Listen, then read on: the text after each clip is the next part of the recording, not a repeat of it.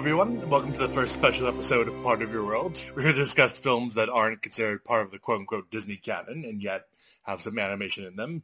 Joining me for this first edition is Donovan. Hello. I'm happy to be here. And for the very first time on the show, Mr. Dan Toland. Where am I? What's happening? Who's this? Why, it's Will and Dave, of course. Will, Dave, yes, of course. Hello. Keep this bit going as long as you feel comfortable. I know. How's everybody doing?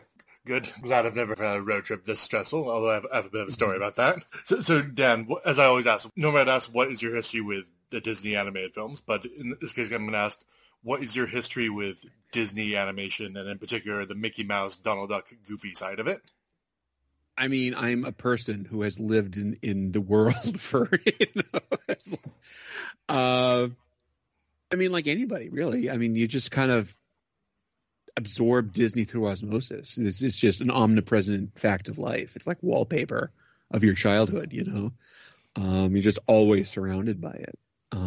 Like there's no like crowning moment of original, oh my goodness, what is this? Like there's no discovery. It's just there. You know, it's just, you know, there's a Mickey Mouse doll that just kind of shows up in your crib without, you know, anybody actually ordering it, right? But, you know, growing up, I mean, Mickey's fine. You know, we're not gonna bag on Mickey. But growing up, I mean, I love Donald and Goofy both, because they were actually funny. There's some really golden Donald Duck cartoons that I've discovered as I've gotten older. Oh yeah. Donald is just absolutely insane, and I'm here for it. Totally. And I mean, anytime that Disney, you know, that Goofy wants to teach me how to do something, I'm pretty much down. You know, I mean, it can be pronounced sheeing, which is something that I learned. Yeah, I learned from Goofy. Catastrophe. Yeah, his I don't think you'll call them malapropisms, but just like his like pronunciation of words is pretty inspired for his character. I mean, absolutely, but I'm talking about just like those like the classic 40s and 50s shorts where, you know, it's just how to and then whatever. Oh, that's right. Yeah, that's right. You know? Yeah. I specifically remember the one with him at just at home with the infamous mailman scene. Yes.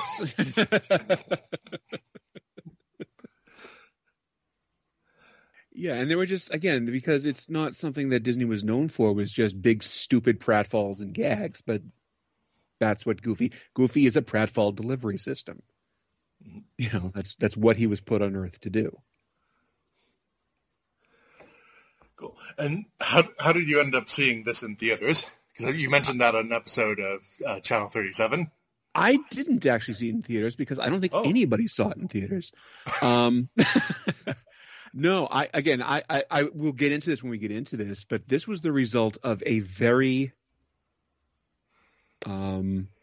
rowdy late night experience.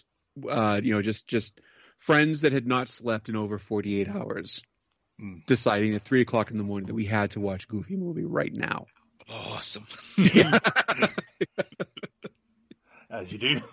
Yeah, as you do, and we'll definitely talk about it when we get to certain points. Okay, Donovan, what is your history with this film, and why this particular film? Because you pushed very hard for us to cover this on the show. Not that complaining, but why this one? Well, staving off the discussion of it being like, you know, an iconic artifact of Black culture, specifically. Being a millennial who grew up in the 90s, like I would have seen like the Disney cartoon block that they had going on in the late 80s, early 90s. So I would have seen Goof Troop. And this was a kind of natural conclusion / extension of that. I don't remember seeing it in theaters, but like I have vivid memories of checking it out from Blockbuster, my brother and I. And the movie was just like hypnotic. Of course, when you're younger, you're not terribly critical of a lot of things. But I just remember, I remember really feeling excited and enjoying a lot of the musical numbers and the humor and kind of getting swept up in a lot of the emotion.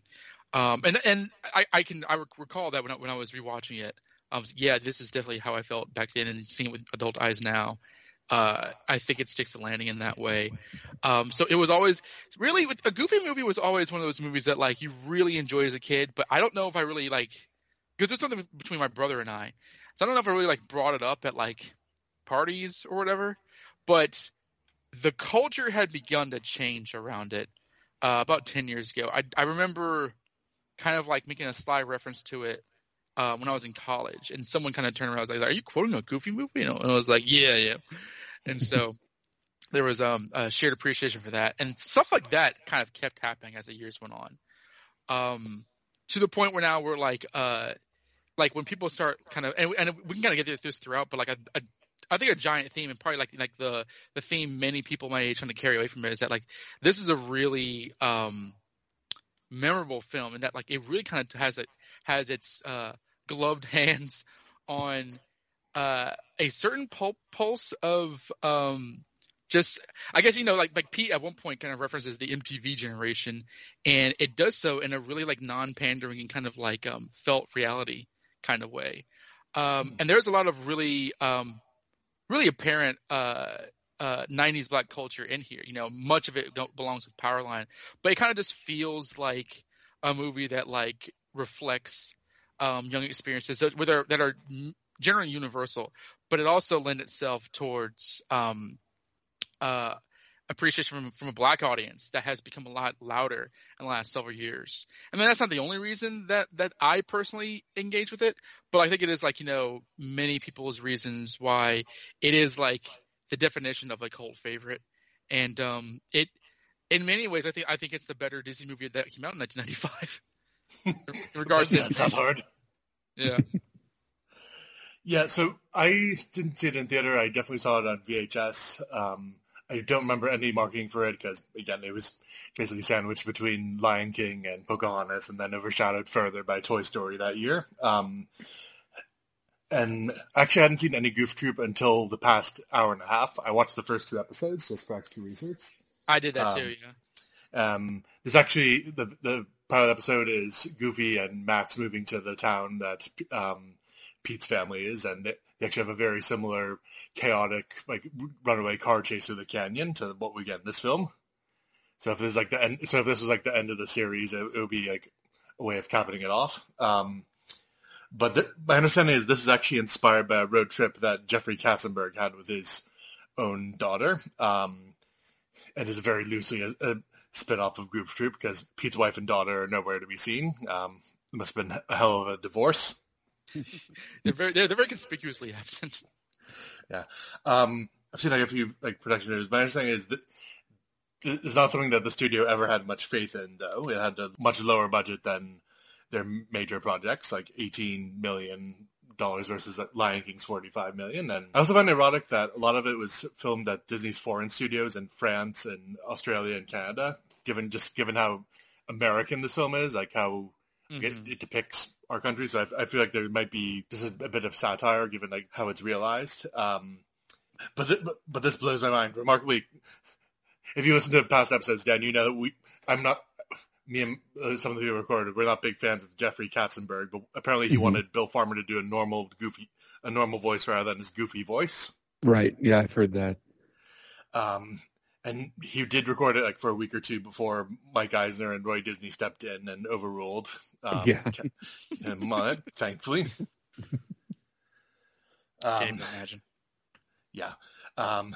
Although there are apparently other problems also, like there was a blown out pixel on one of the key monitors used to make the film, and they had to do reshoots, and the film was released as pushed back from Thanksgiving to April the next year.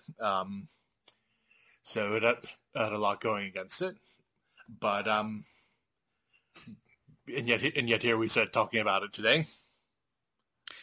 Dan, did you say that you had seen any of Goof Troop, the show? No, I had absolutely seen Goof Troop. I was in college when that show was on, but for some reason, I don't remember ever going, "Oh my God, 4:30 time for Goof Troop." But I was in college, but I was still at home, and I had younger brothers, and so they would always, Disney afternoon was a regular staple. And so I had certainly seen it, and it was one of those shows that was like, I would not probably sit here and wonder what should I turn on. Oh, hey, Goof Troop's on, but if it was on, I'd watch it. And I remember feeling like some of it was actually like pretty funny, like unlike a lot of like I was never able to I was never able to get into Quack Pack. I forgot about that. Who is that for? Yeah. It's like, you had a perfectly good DuckTales, Disney. You don't need this. But that, yeah, I mean, Goof Troop was actually funny, and a lot of that really did come from the interplay between Goofy and Pete, right? Yeah. Yeah, Pete's almost kind of like the main character in the first episode, because like the tension is like him being so kind of manic about Goofy's craziness. Yeah, like, I mean, I understand not wanting to live next to Goofy. I get that, but nothing that he's doing is coming close to you, my guy, right? But I also, again, I legit remember that first episode, especially being really funny. It's been a while since I've seen it, but I do definitely remember thinking that it was really funny. So I'll say that I'm like definitely familiar with the show, like to the point that like when like what's this new voice on Max, Like, I'm 20 years old. I shouldn't give a shit, but they've got Max wrong. So hey. That's funny because of this, I think that like a lot of people associate Jason Marsden with Max, but like Dana Hill, who voiced Max in the cartoon, was way longer, like for 70 episodes, which aired like in the span of 4 months. I read it was like from like September to like December of '92. Yeah, I can't imagine syndicated cartoons would generally happen in 65 episode blocks, which gave you 13 weeks of 5 episodes a day. And then they would just run that forever. Those same 65 episodes forever. And if they got a second season, then they probably only make like 20 or 30. But yeah, like that initial, like they just make a whole bunch of them so that they could like run them, and it would just do a cycle of 4 times a year. So. And it's interesting because they kind of like cranked out so many episodes in a short time span. My initial, before I started researching that, like I just imagined, Goof Troop aired over a couple of years, and then the big finale would have been this. No, this was like 3 years after the series. Like there was probably in reruns for years, but like there was no new Max and Goofy content until this. Yeah. And all of a sudden, there's a big time skip. Yeah, because I mean, when you're a kid, you'll watch the same episodes over and over again forever. Yes. Again, no critical evaluation until you're a little bit older. Exactly. Yeah. Okay. Anything else, or should we get going? I know I'm probably thinking about it when we're going to go. I don't think there's anything else from me. Yeah, I think we're ready to really get into the meat of a Goofy movie. Deep dive into this vacation. Yeah. Going somewhere, Pop? Sure are, pal Rooney. Cool. Well, have a good time, Dad. If you're going to be gone more than a month, drop me a line. But Max, this isn't just my vacation. It's a vacation with me and my best buddy. Oh, Donald Duck? No, silly. With you.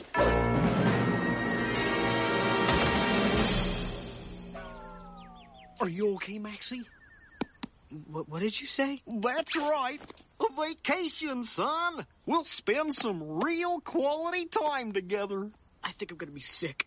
Hey, got a present for you. No, Dad, stop. I can't what you things to do with. You look just like I did at your age. Please don't say that, Dad. Wait, I saved the best for last. It's been handed down from goof to goof to goof. And now, it's yours, son. A stick? No, silly. A fishing pole. Fishing We're going fishing? Yup, just like my dad and me did. Two best buddies fishing on Lake Destiny. Away from it all. I don't want to be away from it all, Dad. I like it all. Hey, look, Maxie, we're using the same map me and my dad used. We'll take the same route and make the same stops and see the same sights. But that trip would take weeks, Dad. Exactly.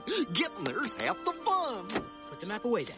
It's not going to happen. I'm telling you, Careful, it's son. not. You'll wrinkle my past. And our future. What the map says, Max, we will follow. That's very mystical and everything, Dad, but, seriously, there's this party I have to go to. There'll be plenty of time for parties when you're older, Maxie. Why, when I was your age, I'd never even been invited to a party. Look at me now. Great, Dad. Hop in, Maxie. No. All right, then. Guess I'll just have to go all alone. That's all. Just sit in the boat, all alone. Talk to myself, all alone. I guess so. Oh, come on, hop in. No, Dad. Just hop right in there. No. Come on, Maxie, go for it. Get started. Let's buckle up, and we're ready for takeoff. Set for adventure, Maxie? Why are you doing this to me, Dad? Because I don't want you to end up in the electric chair. Electric chair? What do you... I'm not giving up on you, son. Together, we're gonna work this out. Work this out? But, Dad... No buts about it, Maxie boy. Your old pop knows best. But... Okay, so for this episode, as I said, Donovan's going to be our synopsis navigator and head which wayer, as you should say. So, Yes. Yeah, the floor is yours, sir. I promise not to stage. change the map, or will I? Yeah, a Goofy movie. So we begin with the title and Goofy's trademark screaming as the title hits the screen. And this gets into a very interesting opening visual with very, in my opinion, lovely animated fields of hay. And you're hearing this sort of like melodic voice saying, Max. And then an older Max Goof just pops up from below and looks at the screen and kind of looks far on. And this cuts to a young dog girl with red hair who is rather lovely drawn, and she like blows a dandelion at him. And it's this very like quasi, it's not a music video, but it's very, very romantic, dreamlike sequence where she kind of floats towards him, and it's very romantic. And Max is dressed in white, like it's a Backstreet Boys music video, and they're both laughing, and she closes in for a kiss, but all of a sudden clouds show up and the sun goes away, and she's horror stricken because Max has these horrifying giant capped buck teeth that he can barely speak out of. And as this nightmarish scenario continues and she starts backing away screaming, his fingers elongate and his feet grow too big that they don't fit in his shoes, and his like muzzle like kind of like grows out into like a familiar dog shape, and he basically mutates into the horrifying image of Goofy. And just as this scene is ending, Goofy the Max Goofy creature does the classic, and we smash cut to the real Max with his normal teeth, waking up in his room, shirtless but still wearing his gloves. And he realizes he's just had a nightmare. And he's waking up to his Mickey Mouse phone ringing, and his best friend PJ saying, "Hey, where are you? You're an hour late to school." And he realizes that he's overslept. His alarm clock is wrong. So he's rushing off, and as he's trying to get dressed and talking and getting tied up by the phone, eagle-eyed viewers will see that there's a lot of like images of this Powerline character all over his room, kind of foreshadowing the traumatic events of the film. So before he leaves for school, he's interrupted by the titular Goofy. Goofy's dressed up in a towel and towel over his hair, already, breaking sacred gender laws with the vacuum. And we kind of establish, however friendly they got along in a Goof Troop, this is much more of a traditional and very popular in the 90s tit for tat between father and teenage son. Max is a lot more dismissive of Goofy, and Goofy is definitely Goofy. I mean, he's not a character that you can really talk straight to, but Max is okay. Yeah, Dad, whatever. See you later. Goofy's kind of messing up his room, and this kind of starts off the dynamic that will carry on for much of the film, that Max is generally negative towards his dad. And that's interesting to see. Just once again, if you had seen the cartoon, that was, there was some embarrassment. That was not always the case. But here, it's very much like Max is older. He's a teenager.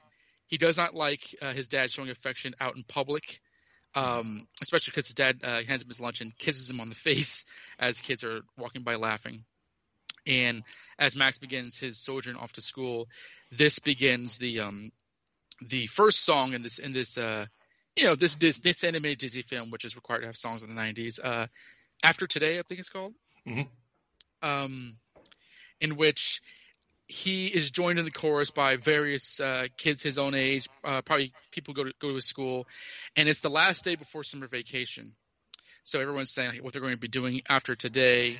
They're going to be hanging around. They're going to be hanging out to the mall, reading comics, and this also involves various people of the neighboring town, like older women sitting on the bench and stuff like that.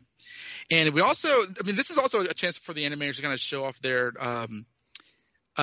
contempt for modern culture. There's a lot of teenager stereotypes, and I think they're pretty funny. You have the jock and the hot chick and the twins and the nerds reading Weird Planet comics. Trekkies.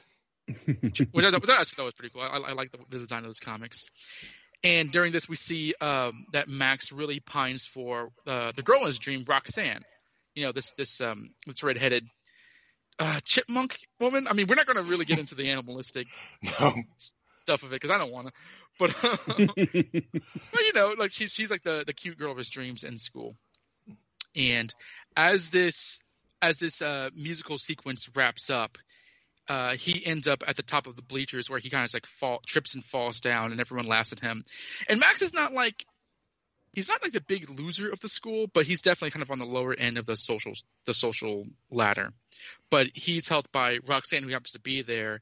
And once he realizes that's her who's in front of him, he kind of panics. And he even unintentionally does the Goofy laugh. And because he does that, he just completely freaks out and runs away, leaving her all alone.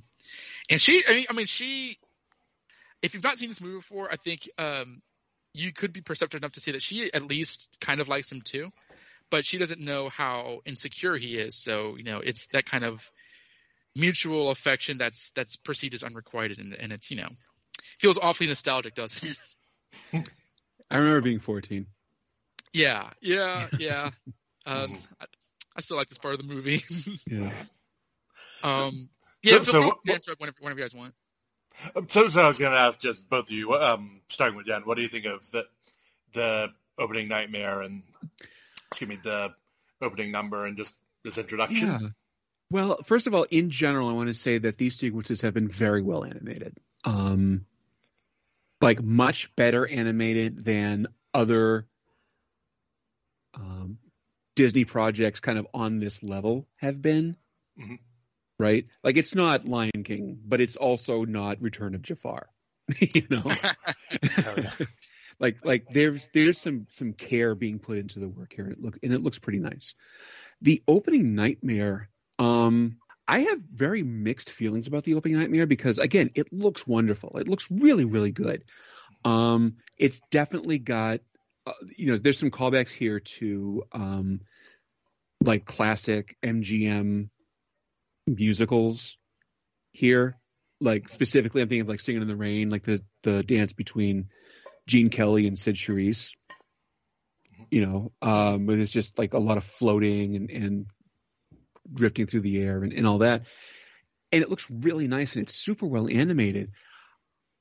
But I don't know how hard I'm supposed to I'm very uncomfortable with the way that they're presenting this pubescent dog girl.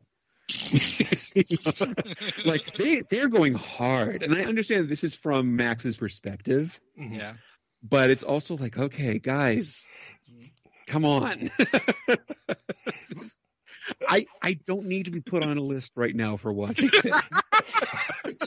I don't know the phrases, but we've kind of discussed with other Disney movies, at least starting with like Robin Hood, there is a sort of air of furriness about it.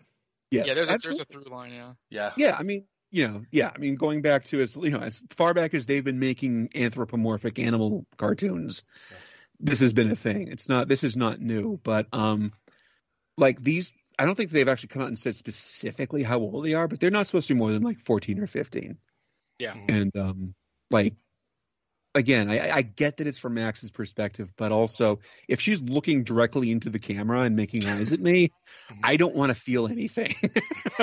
I know. I think it's like the way her leg is drawn specifically. Yes. That like it's like, huh. Yeah, this was some animators' favorite day of work was done on this day, right? Like this is somebody really taking the time and enjoying their work, and I get that. You do you. But the result of that means that it's a really well realized sequence, and the whole thing is like where Max is transforming into Goofy is it's a clever use of a very tired trope. It looks really cool and it's presented well. I liked it a lot. The opening music number I thought was a pretty good sequence. Again, very well animated. It told you a lot about Max, and it told you a lot about kind of the story that we're in. Even for people that are familiar with Goof Troop, we're sort of seeing that, but now we're in a different environment, a familiar environment, but a very different one from, before, where Max was exceptionally buddy with his dad. Exactly. All of a sudden we're seeing Max, and Max is being 14. Max is being a teenage boy. He's got 100 things going on, and his dad is at the forefront of his mind. It's very easy to sympathize with Max because, of course his dad is embarrassing, because everybody's dad is embarrassing, but his dad is fucking goofy, right? Yes. Like there is an extent to which Max's anguish is kind of justified. Yeah. He was never annoying to me in this movie. Yeah. Yeah. Like, again, we'll get into it as things come along. Like more often than not, Max is objectively wrong in the way that he's behaving, but you get it. Mm-hmm. It's totally understandable why he's doing the things that he's doing, at least where Goofy is concerned. So anyway, I thought that this whole sequence really sold us, the fact that, okay, this is where we're at. This is what's going on between Max and Goofy. This is kind of where Max is in the social hierarchy of his school. We've got PJ. We like PJ. Everybody likes PJ. It's Rob Paulson. It's Rob Paulson. You can't not like PJ. Plus, knowing who his dad is, you got to sympathize with the kid. Yeah, exactly. It's like let's take Pete, but put a little Carl Weezer in there, and you can't go wrong with that, right? So yeah, I mean, and also I thought that it works really well at letting us know that Roxanne is not like an unattainable angel goddess. She's another kid, and she does in fact clearly like him back, even if he can't see that because, again, he's 14 and everything is horrible all the time when you're 14. Mm-hmm. Yeah, no, I agree with that. I think that I didn't click that until I was older, that like the way they rendered her, these are just a bunch of kids. There's no, this world isn't really Max's perspective, but like he's so insecure that like you can see his perspective. But it is just there's a bunch of kids trying to just trying to make it through school, which I really thought was really nice. Yeah, I don't have a lot to say, but well, somewhat embarrassing. But I was a coward as a kid, so very first time I saw this, the nightmare freaked me out. How old were you? 6 or 7, I think. Like very young, but not as traumatizing as the possum bark. But we'll get to that in a bit. We will get to that. But yeah, this is a great opening number. It's like both sets the scene, but is also this is very, very different from a lot of the Disney films coming out at the time, and yet the musical structure is kind of similar because this is Max's "I Want" song. It's like bells at the beginning of Beauty and the Beast. It establishes the scene as well as the main character and what they're going through. It reminded me of a Quasimodo song, actually. Yeah. So yeah, anything else before we continue from here? I agree with Dan that like what makes Roxanne a nice love interest for our teenage main character is that like she is just a kid. So the way that she was rendered in the dream sequence, they should have had a little bit more discipline and restraint.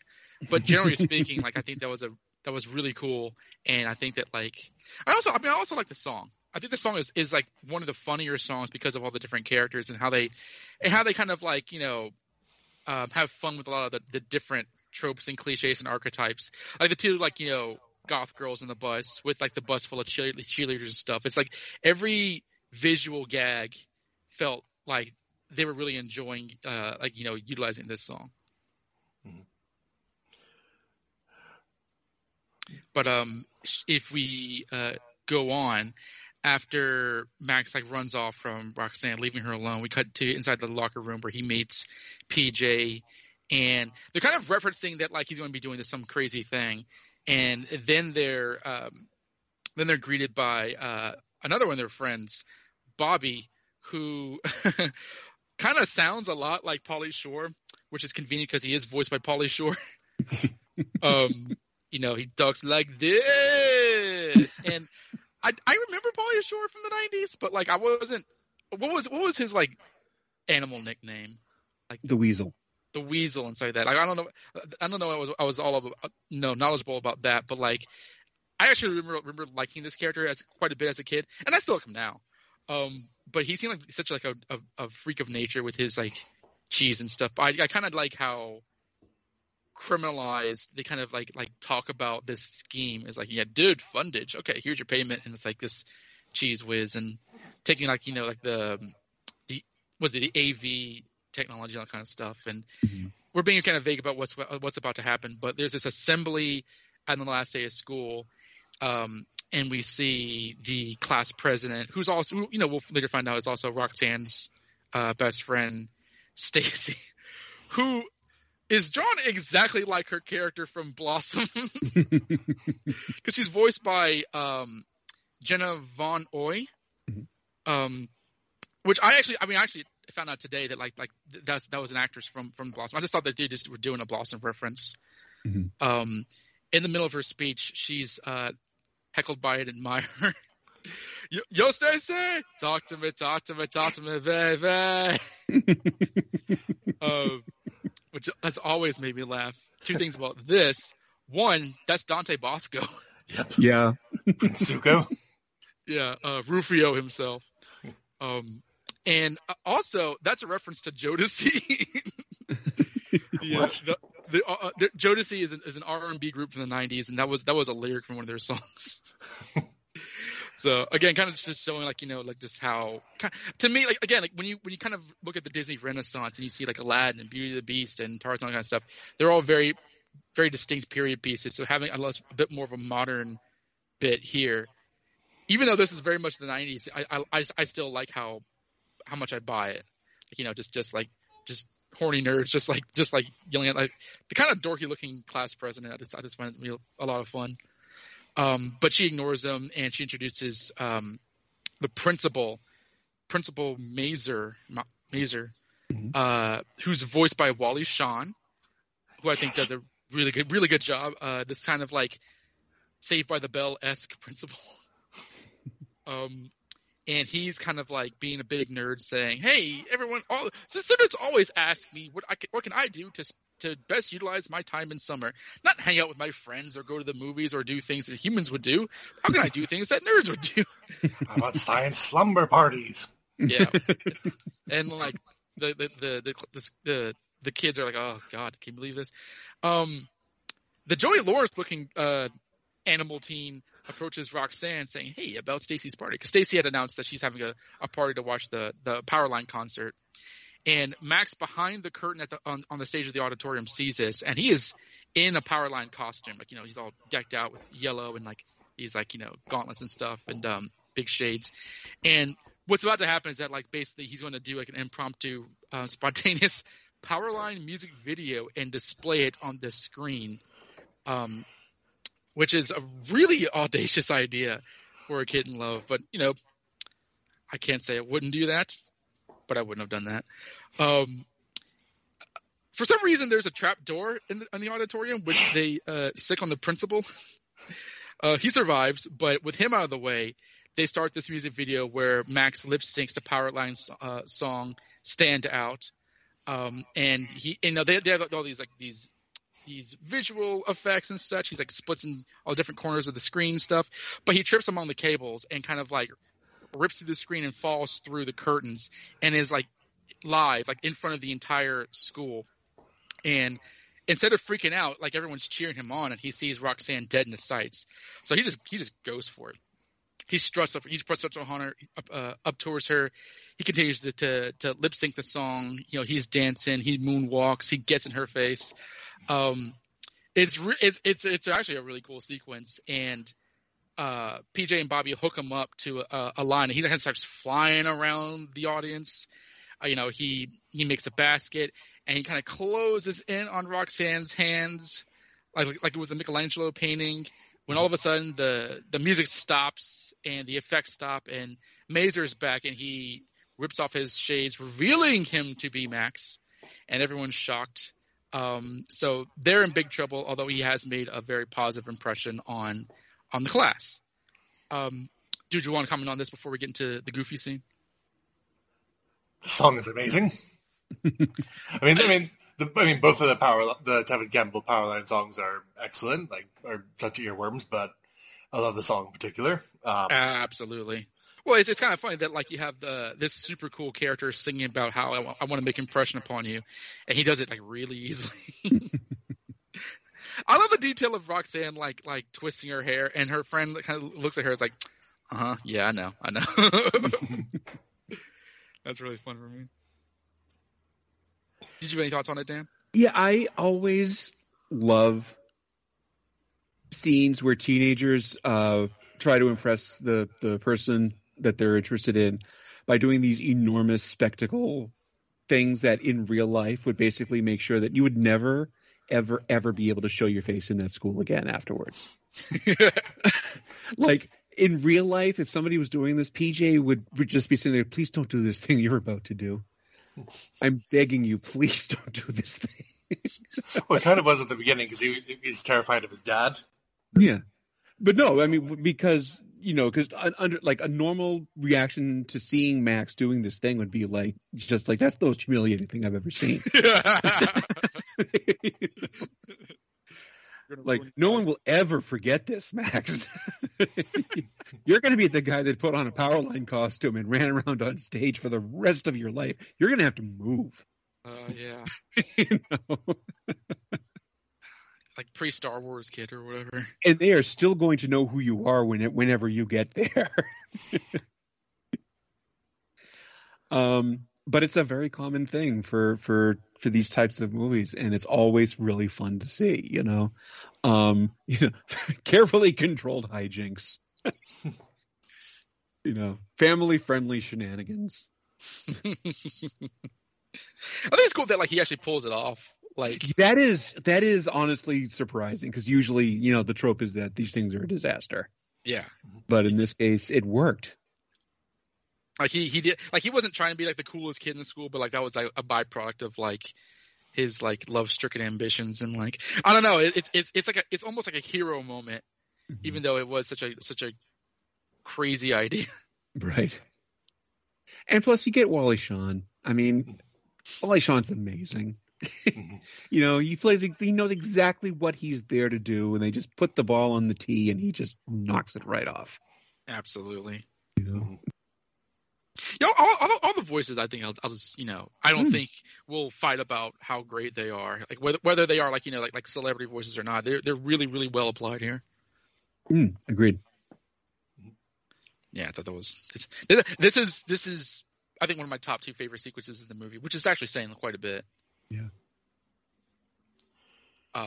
So after that, we cut to see what Goofy's up to, and in this movie, he's working as a like family photographer, taking pictures of babies and little kids and such. And because Goofy's goofy, like he does actually have a way with kids. His innocence has a way with children, which is nice to see, even though it kind of involves like unintentional self-harm, actually swallowing a squeak toy. And he's also working with Big Pete, which is an interesting evolution in their relationship. So while Big Pete's having his sort of like, you know, bullheaded shenanigans, chasing after a little girl and such, I was about to come back to the phone call, but actually we go back to outside the principal's office, and Max is just fretting like, oh, I've made a fool of myself. I'm in big trouble. I guess we'd say that here like the clash of parenting styles comes up, or where Goofy starts to feel at least peer pressure from Pete about how to deal with his kid. Yes, that's true. Yeah, he says we're going to go on this camping trip because PJ respects me so much. He's like, oh, Max would never go for that. He's like, that's your problem, Goof. So he sets up the conflict that like right away, like, you know, because there's something wrong with a kid who doesn't want to hang out with his parents. Starting to become very clear where his wife and daughter are. I know. I think there's no imagination that there was a horrifying divorce. Yeah. A Parent Trap style one also. Exactly. Because Big Pete, he was like the villain of like the old school cartoons, right? Yeah. He was like way back when. He is the original Disney villain. He's older. He's been around longer than Mickey Mouse, and almost invariably is a villain in no matter what he's in. Was he in the what was the original character, like the rabbit? Oswald. I think he was in Oswald the Lucky Rabbit, or in the Alice shorts. He started out as a bear, and then he became a cat when Mickey was introduced, and obviously in the Kingdom Hearts and stuff like that. And he's not. This film doesn't have like a main villain, but he wants to be. Yeah, but he's like an old original Ub Iwerks character. Yeah. I mean, was he? I actually have not seen a lot of the old Goofy stuff in a while. Was he like ever like Goofy's enemy? I think he's more of Mickey's enemy, and I think he was in DuckTales also. And like stuff like the Disney Christmas Carol, he's the ghost of Christmas Future, and in Prince of the Pauper, he's like the villain in that, and he's voiced by Arthur Burkhart there. Right here, and also in Goof Troop, he's Jim Cummings. Who's amazing. I love his rendition of Pete. He was going wild in Goof Troop. But you're right. Yeah, that steps up like kind of the difference between Pete's concept of how a father and son relationship should be and where Goofy believes he and Max stand. So we go back to the school, and like PJ just got yelled at by the principal, and he's like, "Oh, my dad's going to kill me!" And they bring in Bobby, who's just a space cadet. He's just like, you know, hey, so he's out of the way. And while Max is sulking, Stacy and Roxanne kind of like walk by him, and like Stacy encourages Roxanne, who's also shy, to talk to Max, and he kind of like reacts, and she drops her books, and they have this very traditional meet cute. They touch hands accidentally. She says, you know, I really liked your dance. And he's like, wow, really? And so, she mentioned Stacy's party to see the Powerline concert. And Max has the courage to say, hey, actually, I was hoping sort of if you wanted to go with me. But if you don't want to, I totally understand. And she's like, I can kind of was sort of thinking yes. So he, against all odds, because of his, his crippling insecurity, he actually pulls this off, and they got a little date going.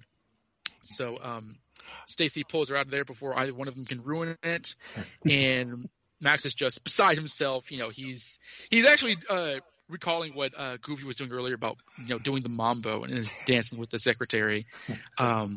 Which by the time that Mazer and Bobby leave the principal's office, they witness this, and principal just kind of sees this as further, evidence of his gang activity or something. Because we go to the Goofy's office. Sorry, do you mind if I add something? Yeah, go ahead. Something I hadn't picked up on until rewatching it for this was how awkward, Roxanne was in that one. I love how she accidentally bumps into the edge of the door, and how she's just as shy as Max is. I like this that Stacy has to kind of encourage her, talk. I don't know, you get the idea that she wouldn't have done that if Stacy hadn't been there. Yeah. I think she says that she's a line see, I told you men are easy to talk to. Jenna Von Oy giving her a little charisma buff. Yeah. How old would she have been in 1995? Well, would Blossom have even been on by 1995? Was that still going on? Was it still on at that point? I don't know. In 95, I remember that at the edge of my memories, because I was pretty young when that show was out. Huh. But I like how just up front they are with this is where she comes from. It's like The Simpsons, where Mark Hamill's brought on to just be Luke Skywalker. It's yeah, whatever. But we cut to back to Goofy. And he gets a call from the principal, which is done in this very dramatic, this almost evil lighting. Upon which we see like Christian pointed this out to me. He has these torturous paddles in his office. Did you know, Dan? Did you see spiked paddles? What the fuck? I missed that. Yeah, he's got a number of. It's almost like some sort of college hazing thing, but one of them has spikes on it. It's what is this? But yeah, he's kind of hunched over and spying on Max through the blinds, and he calls Goofy. He's, is Max is he hurt? No, he's in trouble, dressed like a gang member. Which is genuinely funny.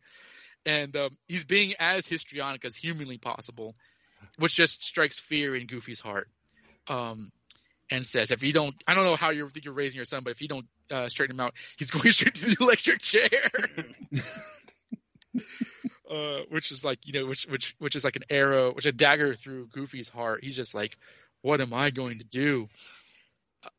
And he turns his head and sees the blue light special and the building of, I guess, a bunch of little fishing toys, and he gets the inspiration to take Max on a fishing trip, which he excitedly tells Pete, and he just leaves work. He just runs out of the building saying, I'm going fishing, apparently right this second. Quick question. What is a blue light special? Is that a reference to something else? That is a reference. Kmart specifically would do a thing where they would just kind of randomly announce things where it's for the next half hour, we're having a blue light special on XYZ, some product. If you ran over and put that thing in your cart right now and bought it, you would get a sale. It was on sale for the next hour or so. Okay. Because the way it was shot and done, it felt like it might have been an homage to something as well. But yeah, it's a heavenly inspiration from the corporate blue light special. So we cut to the end of the school, and the crowd is congratulating Max on his just daring performance. Sticking it to the man. Yeah. I like the Valley Girl kind of hitting on Max, and then Stacy just comes from stage left, forget it, girl, he's Roxanne's. And everyone's just cheering him on, which is the complete opposite of how the day started. And so he's feeling himself. So he just gets into a reprise of Stand Out and just charges back home. He's throwing through other people. It's kind of like a little bit of Ferris Bueller, kind of going through people's backyards and stuff. Saves the life of a baby. I'm actually surprised that they got away with that gag.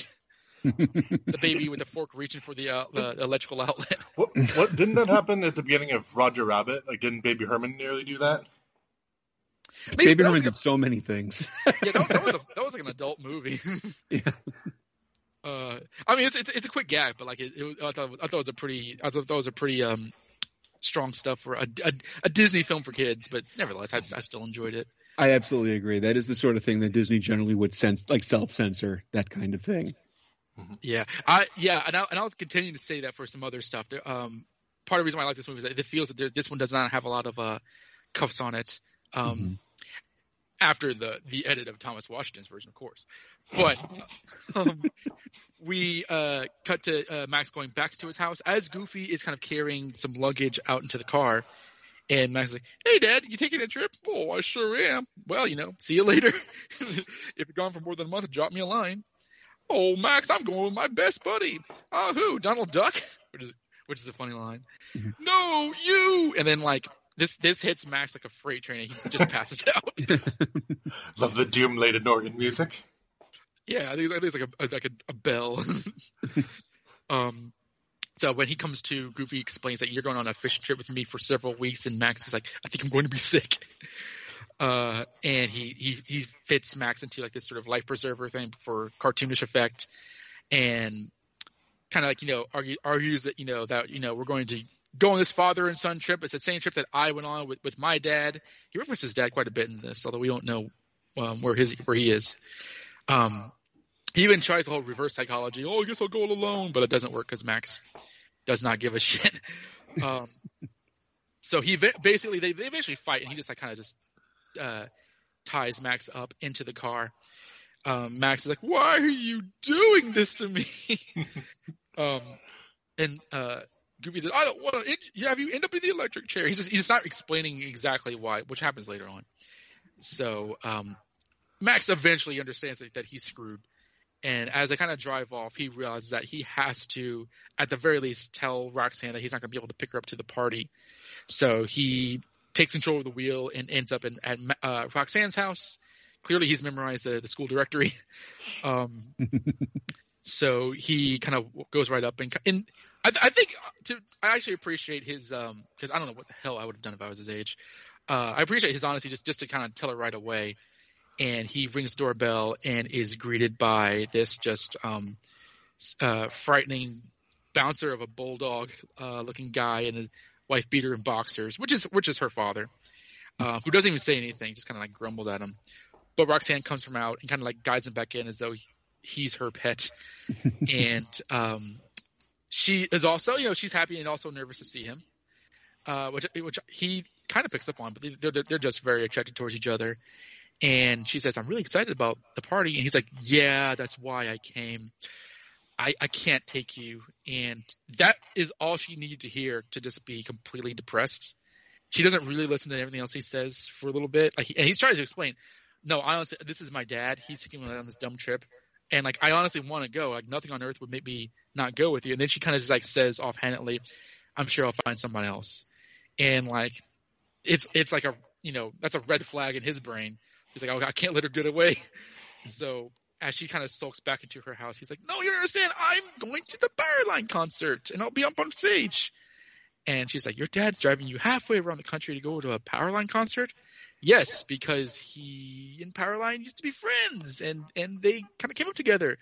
And then Goofy says from behind the wheel, let's get this show on the road," which is kind of a coincidence of words.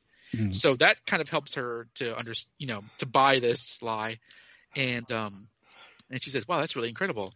And he I think he takes her hand. "Yeah, I wouldn't have broken our date if it wasn't for something incredible." So she kisses him on the cheek, which puts him in a daze, and she says, "Bye, Max. I will see you when you get back, and I will look for you on stage at the concert." And that brings him back down to earth, and he's like, "I'm in deep sludge."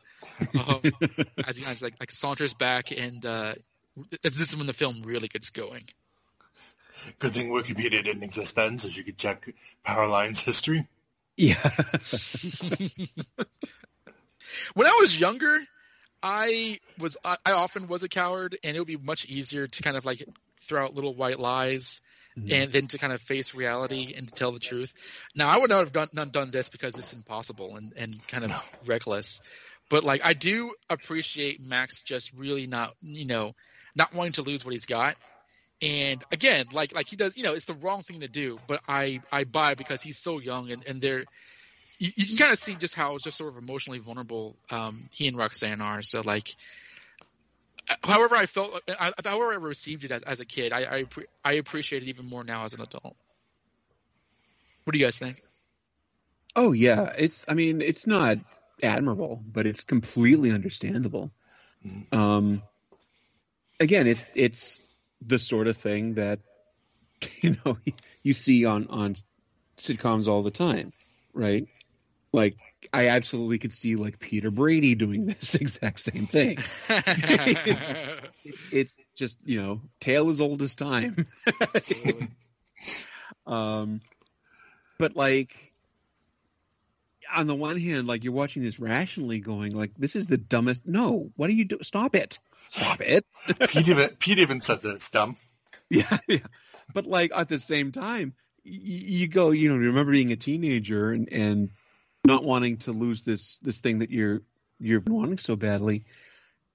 And in the moment, you're like, okay, I told this absolutely ridiculous thing, but that sounds like a Friday Max problem. Yeah.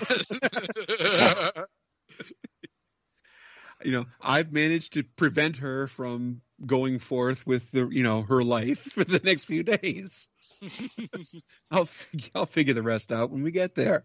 I'll land this plane when we get there. Oh man. What about you, Christian?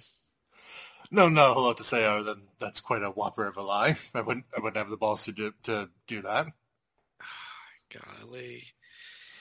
Although I do have a question, because like this trip is supposed to take place like I think over the course of several weeks, and there's like a lot of like there's a montage later on, which I imagine like the Powerline concerts like set a couple weeks from then. But I thought that they said that Stacy's party was like in a couple of nights or whatever, or they were getting ready to do this like really soon. Yeah, I think they said it was like that weekend, like Friday or Saturday night. Yeah, like within like 48 hours or whatever. So maybe Goofy's just one of those dads that packs a whole lot of shit into a family road trip. He has a lot of like disposable luggage, because like it always just gets destroyed and lost and shot out of a window and stuff. And consider that basically he's walked away from his job for several days. He ran out screaming. He is not concerned about replacing any of his stuff. No, yeah, his priorities are very, very insular. Mm-hmm. I like the bit where like I think Max like, hang on, you party animal, you, and Goofy just like smiles. So this is when the trip begins, and for the next several minutes, Max is just sullen and kind of rebellious, and like, I don't know what I'm going to do, and I'm stuck with my father. My father is Goofy, so what am I going to do?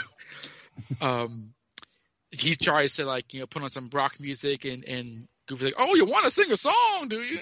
And so he plays this hideously out of like I've got high hopes, and like I love that he has an 8-track deck in his car. Yeah, of course he has an 8-track deck in his car. Oh Lord. Oh my God! It's 1995, for God's sake. Like I think by that time, whenever I was using cassettes, I didn't even know what that was. Mm-hmm.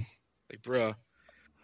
They fight over the music, and it destroys the 8-track, and Goofy tries to kind of like conjure up his own song because he's seeing all these sound effects from their driving, and it's where they sing the "We're on the Open Road" song, which is another song kind of like brought in by various other characters kind of passing by.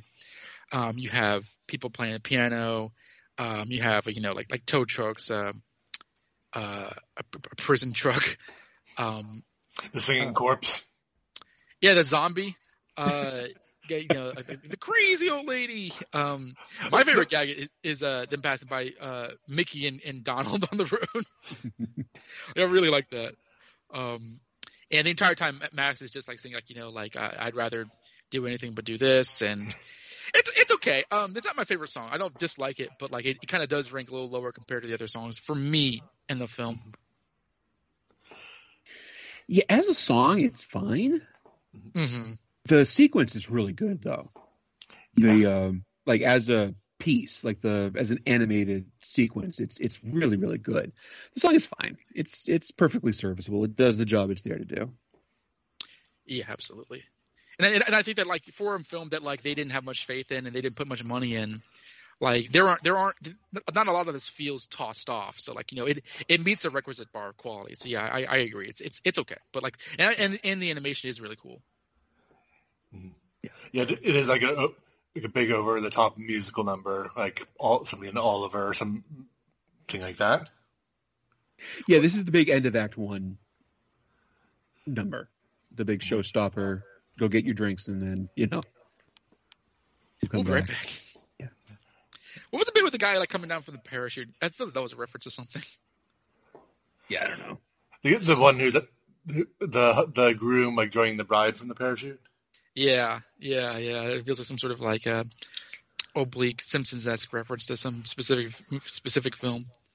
One I didn't know so this time is there's a guy in a trunk with cement shoes on, like a well-dressed man. I did notice that. That shit's dark, man. Yeah. I appreciate this being a much more. I want to chime up with some from different phrases than just like grounded, because these are like it's more grown up, but I don't know if more mature is the right word. Like I don't know if it actually is, but it's like a solid PG movie. Mm-hmm. Yeah, it feels just more frank with some stuff.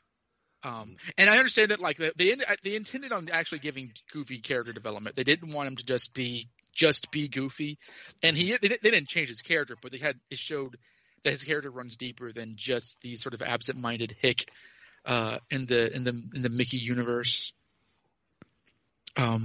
So they end up at their first stop, which is this like it's like Lester's Possum Park.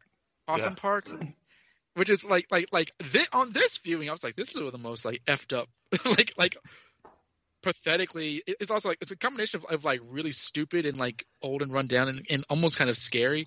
It's like what fun can one derive from this? And I love that this almost feels like a Hey Arnold bit where they park and like the little girl is just bawling, no, I don't want to go. And like they're kind of going like the jaws of this like cement possum. It's like, what is this? But Goofy, he clearly sees the one from his childhood, so he doesn't. There's nothing. Don't worry, none of this is weird. So he just pulls Max out, and they sit down at this ancient, decrepit animatronic puppet show, which the audience just about goes along with. The robots break down, and the little girl who was crying from outside is like smiling at him with her like kind of creepy looking like piano key teeth, because she's missing some teeth, and I'm kind of like with Max. I'm watching this like I can't believe that he took him here. And again, and one of the more blatant examples of like the kind of tone this film has. Max says, "My life is a living." Hello, little buddy. Yeah, exactly. I mean, this again, like yes, it's a Disney film, but it's a '90s Disney film where they were doing more stuff like that in the movies, or they were being a little bit more, just a little bit more, I don't know, edgy or something. But it's always welcome. And I love this bit where the guy in the possum costume tries to give him a hug, and that's just he just hauls off and smacks him in the face. I love the sound effect too. And then the kids drag him off screen. Yeah, he's never seen again. I thought that was great. I will say this is the scene right here. Okay. So the first time I saw this movie, okay, I was probably 20 years old. I was living on my own by this point, old enough that I was living on my own, but young enough that I'm really, I'm not an adult yet, really, Right. Yeah. And this was over the weekend where we hadn't I was with a bunch of friends, like a big group of friends, and we were just kind of knocking around the city, doing all kinds of stuff. And it gets to the point where like none of us have slept in a while. And you know where you're at that point where it's like 3 a.m. And you're like, you know what? If we can make it to 6 a.m., we can go and get pancakes. What are we going to do for the next 3 hours? So we got back to my apartment, and for some reason, we had a Goofy movie, and we decided we're going to sit and watch the Goofy movie. And we have not slept in almost 48 hours at this point. And this is the scene that absolutely fucking broke us. Everybody in that room, we were crying, laughing at this scene. We had to pause the movie because we couldn't breathe from laughing so hard. When that little girl, like, smiled her big smile with all her missing teeth and we're just like, one girl literally could not control her bladder. We were all laughing that hard. Just absolutely beside ourselves with how insane this fucking scene was. And then, you know, when the guy in the possum suit kind of gets dragged off by all these kids, you know, to a fate that we'll never learn about. Just this whole entire horrifying sequence that starts with them entering through the opossum's jaws and ending with our mascot being just going off to his doom. All of us, we were just absolutely oh God, we could not breathe. Could not breathe. We were laughing so hard, and you know, and we weren't on anything. We weren't, you know, nobody drinking. We were just that tired. Delirious. Just delirious. Everything was funny. Everything is funny at 3 a.m, you know. But like that scene, along with one that comes later, and we were convinced that we had just witnessed the second coming of just comedy genius. Absolutely. I don't know how they did it, but we are seeing the birth of a brand new comedy art form here, guys. Mark where you were, because we have just seen something truly special. And then we watched it a couple weeks later and like, oh yeah, no, never mind. Embarrassment porn. Yeah, kind of.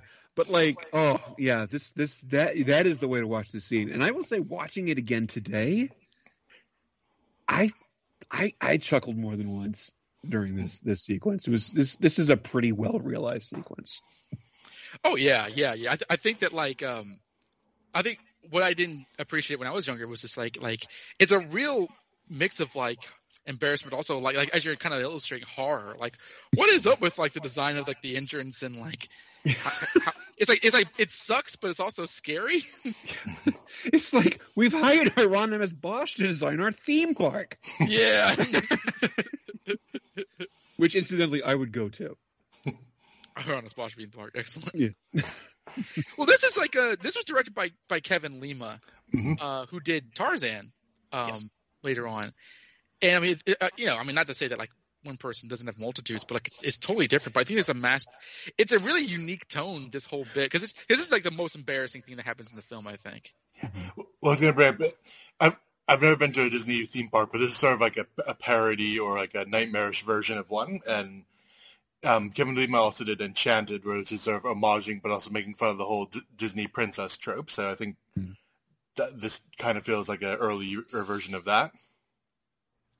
Well, that's like it's like you see this animatronic band, and if you're like objectively looking at like the Showtime Pizza Band or some shit like that, right? Mm-hmm. Like these animatronic, like if you're like really paying attention, you're watching this thing the entire time going, they're going to eat me. Like this is not okay. And I really felt like this was a very knowing send-up of a joke that would become very familiar later on, Like, oh, Chuck E. Cheese is so creepy and weird there. No, it really is creepy and weird. We just, for some reason, not decided to acknowledge that yet. But we're doing this like when Five Nights at Freddy's just came out. Exactly. You know, but hey, a Goofy movie got there first.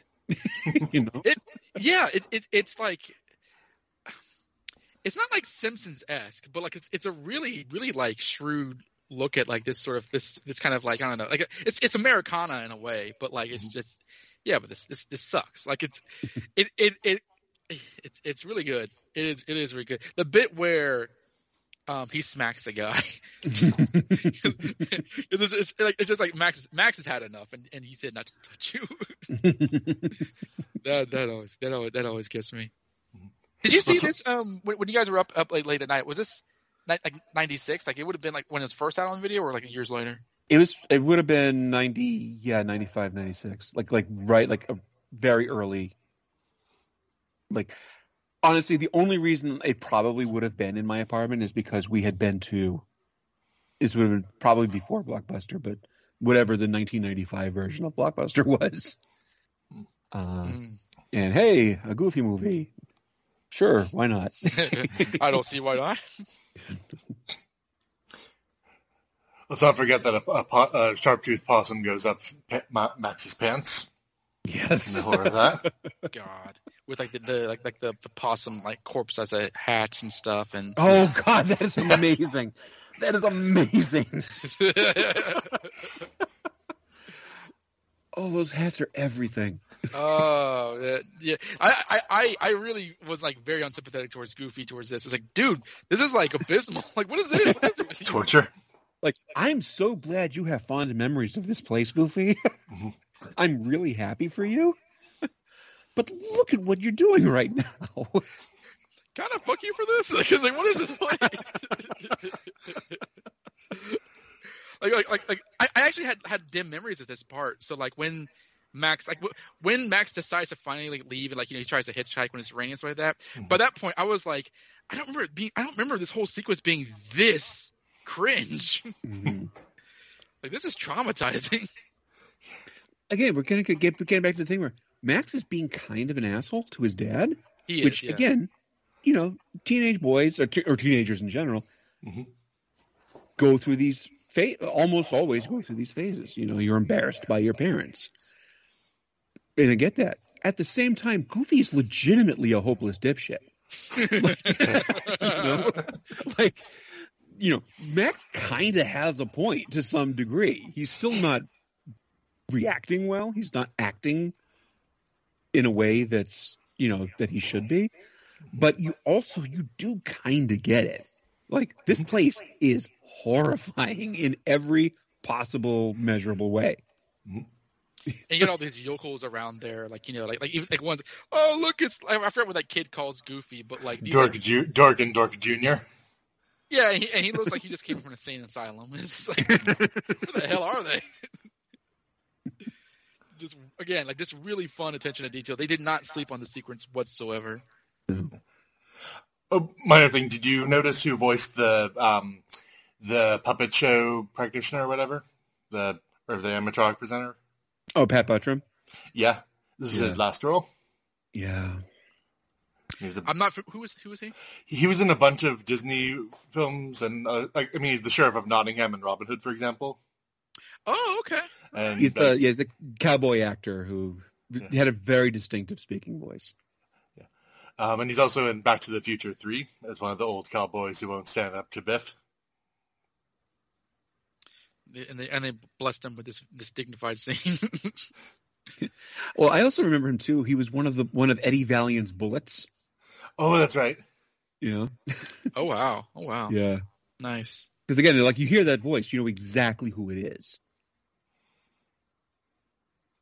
He was, very, very, very distinctive voice, especially for films around that time. Mm. So, Max he's had all he can stand. He can stand no more. So he leaves the air. He gets away from Goofy. He tries to kind of thumb it towards wherever, just away from Goofy. Goofy's like, "Oh, what's wrong?" And Max just let's just get out of here. And starts. I mean, he kind of is beginning to be disrespectful to Goofy in a way that like Goofy probably shouldn't take, but he is, because he's like, like get in the car or whatever, kind of sulking, and they kind of drive off, and they leave on a final shot of that awful looking hat in the foreground. And it does look like a dead possum. At this point, we kind of cut to them at kind of a fishing area, and Goofy is he's setting up camp. He's trying to get to Max. Max is still down the dumps. And this is where we see this overpriced, maybe not overpriced, but this, it's kind of over the top RV with all the trimmings. It's got like its own, pool and bowling situation going on, and the basketball court, all this kind of stuff show up, nearly run Goofy over. And of course, it belongs to Big Pete, who was established to have a lot of really cool stuff in the show. The show is not explicitly referenced in this movie, which I think is kind of interesting. But like they do carry on the theme that like Pete has like the latest and like just dad gear or whatever. And this idea of like a real father and son trip is soiled by all this sort of like outside man's technology. And PJ is inside kind of cleaning the floors, but he's listening to power line to where Max finds him. And this is where and PJ tells Max, everyone knows about your promise to Roxanne. He's trying to tell Maxine, it's the X's that get me, that you told her that you're going to be on stage with Powerline, and that's awesome. And he's like, well, there's only one person who doesn't know about that, my dad. And up on top of the RV, Big Pete is asking Goofy how things are going, and Goofy says, I try and try, but he's pushing further and further. And then Big Pete says, listen, like you got to make sure that he's under your thumb. And to exemplify that, as he is bowling, he has one pin is left standing, and he kind of orders his son to get up and kick it down and pretend that he made a strike, which is just loserous behavior. But it's exemplary of how PJ and how his relationship is with PJ. He even like tries to give him a high five, but does a whole psych thing, and PJ looks really sad. And I was like, dude, he made a strike. He makes all the best strikes. Yeah. He's at the yes. He's at the perfect strike. Yes. Matching physiques too. Yeah. So basically like this is like look at how I'm carrying on with my son Goofy. And so while Max wants to eat dinner with them, Goofy really wanted them to fish, and so Goofy does his best angry dad impression. He says, Maximilian, we're going out to fish right now. And like he, Goofy's not being scared or whatever, but he is kind of being firm, and Max kind of just like, sulks and kind of like walks off, kind of gives him a dirty look back. But like that's sort of like Goofy trying to be like Big Pete. And so they go down and they're in their fishing gear, and Goofy wants to show him the perfect cast, which involves these sort of like OTT kind of like, body language twists and turns, like 2 o'clock, 10 o'clock, I'm a little teapot or whatever. Yeah. Just silly stuff. And kind of like shoots the fishing line way out there. Also snagging the steak that Big Pete was cooking. And this lands on the footprint of Bigfoot. Bigfoot's in this movie, everybody. Bigfoot shows up, gets the steak, and basically is drawn back to Goofy and Big Pete's camp. Big Pete sees this and just like hightails it out of there, leaving Max and Goofy alone with Bigfoot. They flee. They run. Bigfoot runs through all their stuff, destroys their camera. The keys are left outside, and Goofy and Max are trapped in the car while Bigfoot is outside. And through this, and because the keys are out there, they're kind of they're not going anywhere for a while. And so they try to kind of like let the time pass by, hoping that Bigfoot will leave, but he doesn't.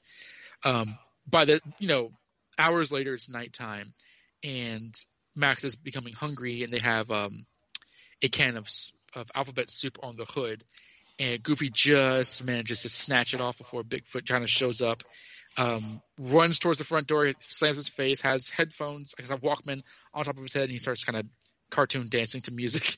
To the Bee Gees? To the Bee Gees, yeah. This scene right here, the scene where, Max and Goofy are kind of having a semi-argument back and forth, where Bigfoot is doing Saturday Night Fever in the background. We had just about gained control of ourselves. This is where we lost it again. I love him like moving his shoulders and poking his finger. It's good animation. Yeah. Goofy tries to he decides to warm up the soup with the cigarette lighter, which is an interesting. He actually says this is good for something, indicating that he doesn't smoke, which I thought was an interesting touch. So he kind of warms it and. Sorry, did he ever smoke in classic cartoons? Just out of curiosity. He probably did because I think everybody smoked at one point, but at the same time I couldn't swear by it. Yeah, I can't remember him ever smoking. If he did, it probably would have been a cigar. Exactly. He definitely smokes cigars. Oh, does he smoke a cigar in this film? I think he does at one point. He drinks beer in this movie. Oh, that's right. Did you guys?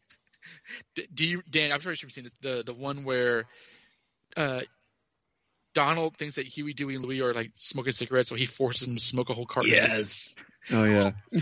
There's some child abuse for your ass. Yeah. Oh, wow. Oh well, that's the whole point of the Donald, Huey, Dewey, and Louie cartoons. Is at some point, social services is going to need to get involved.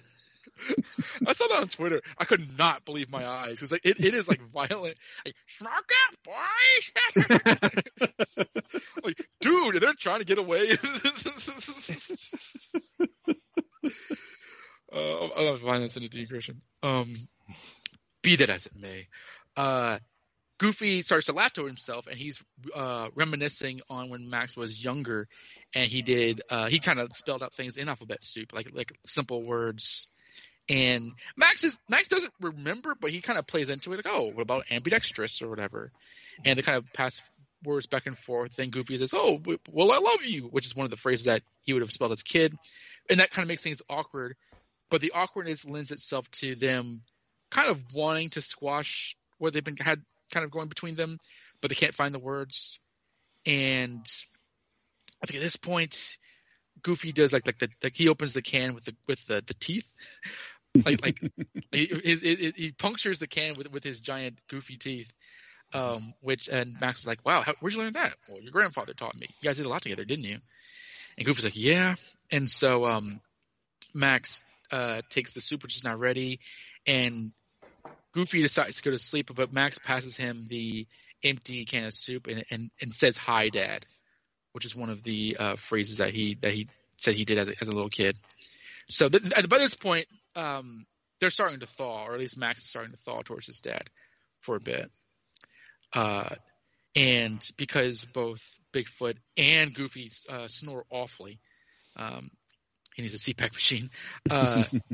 Max decides to write to Roxanne, and he begins to lie. "We're having a great time. We're going to head to the Powerline concert." But then he decides to come forward and says, "I lied." But then he's just so frustrated by the whole situation that he kind of kicks the glove compartment. Thank you very much. I was reaching for it. I couldn't find it. And the glove compartment shoots forth the map, which was kind of written. The directions were written in pencil. So in some ways, Goofy was asking for this. But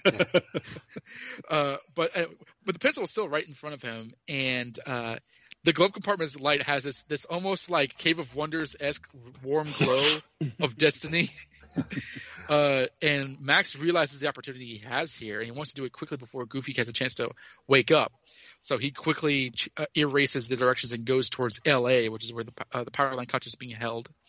And although Goofy is kind of open and slumbering around nonsense about flying to the moon, he goes back to sleep, and Max feels incredibly guilty, but he did change the map, and this is a huge turning point in the film. This guilt carries over into the next day, where they've escaped from Bigfoot and they're eating breakfast, and Max is visibly guilty, just uncomfortable, and so Goofy decides, you know what, he makes a big show of it. Like, he makes him the official. What was the phrase again, Christian? Net navigator and which wayer, or something like that. Which wayer, which I like.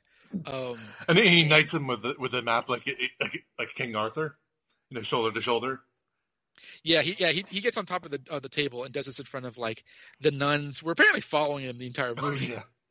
Who knows for the first time? An Elvis impersonator / possibly Elvis, and various patrons of the diner, and says, I trust you completely.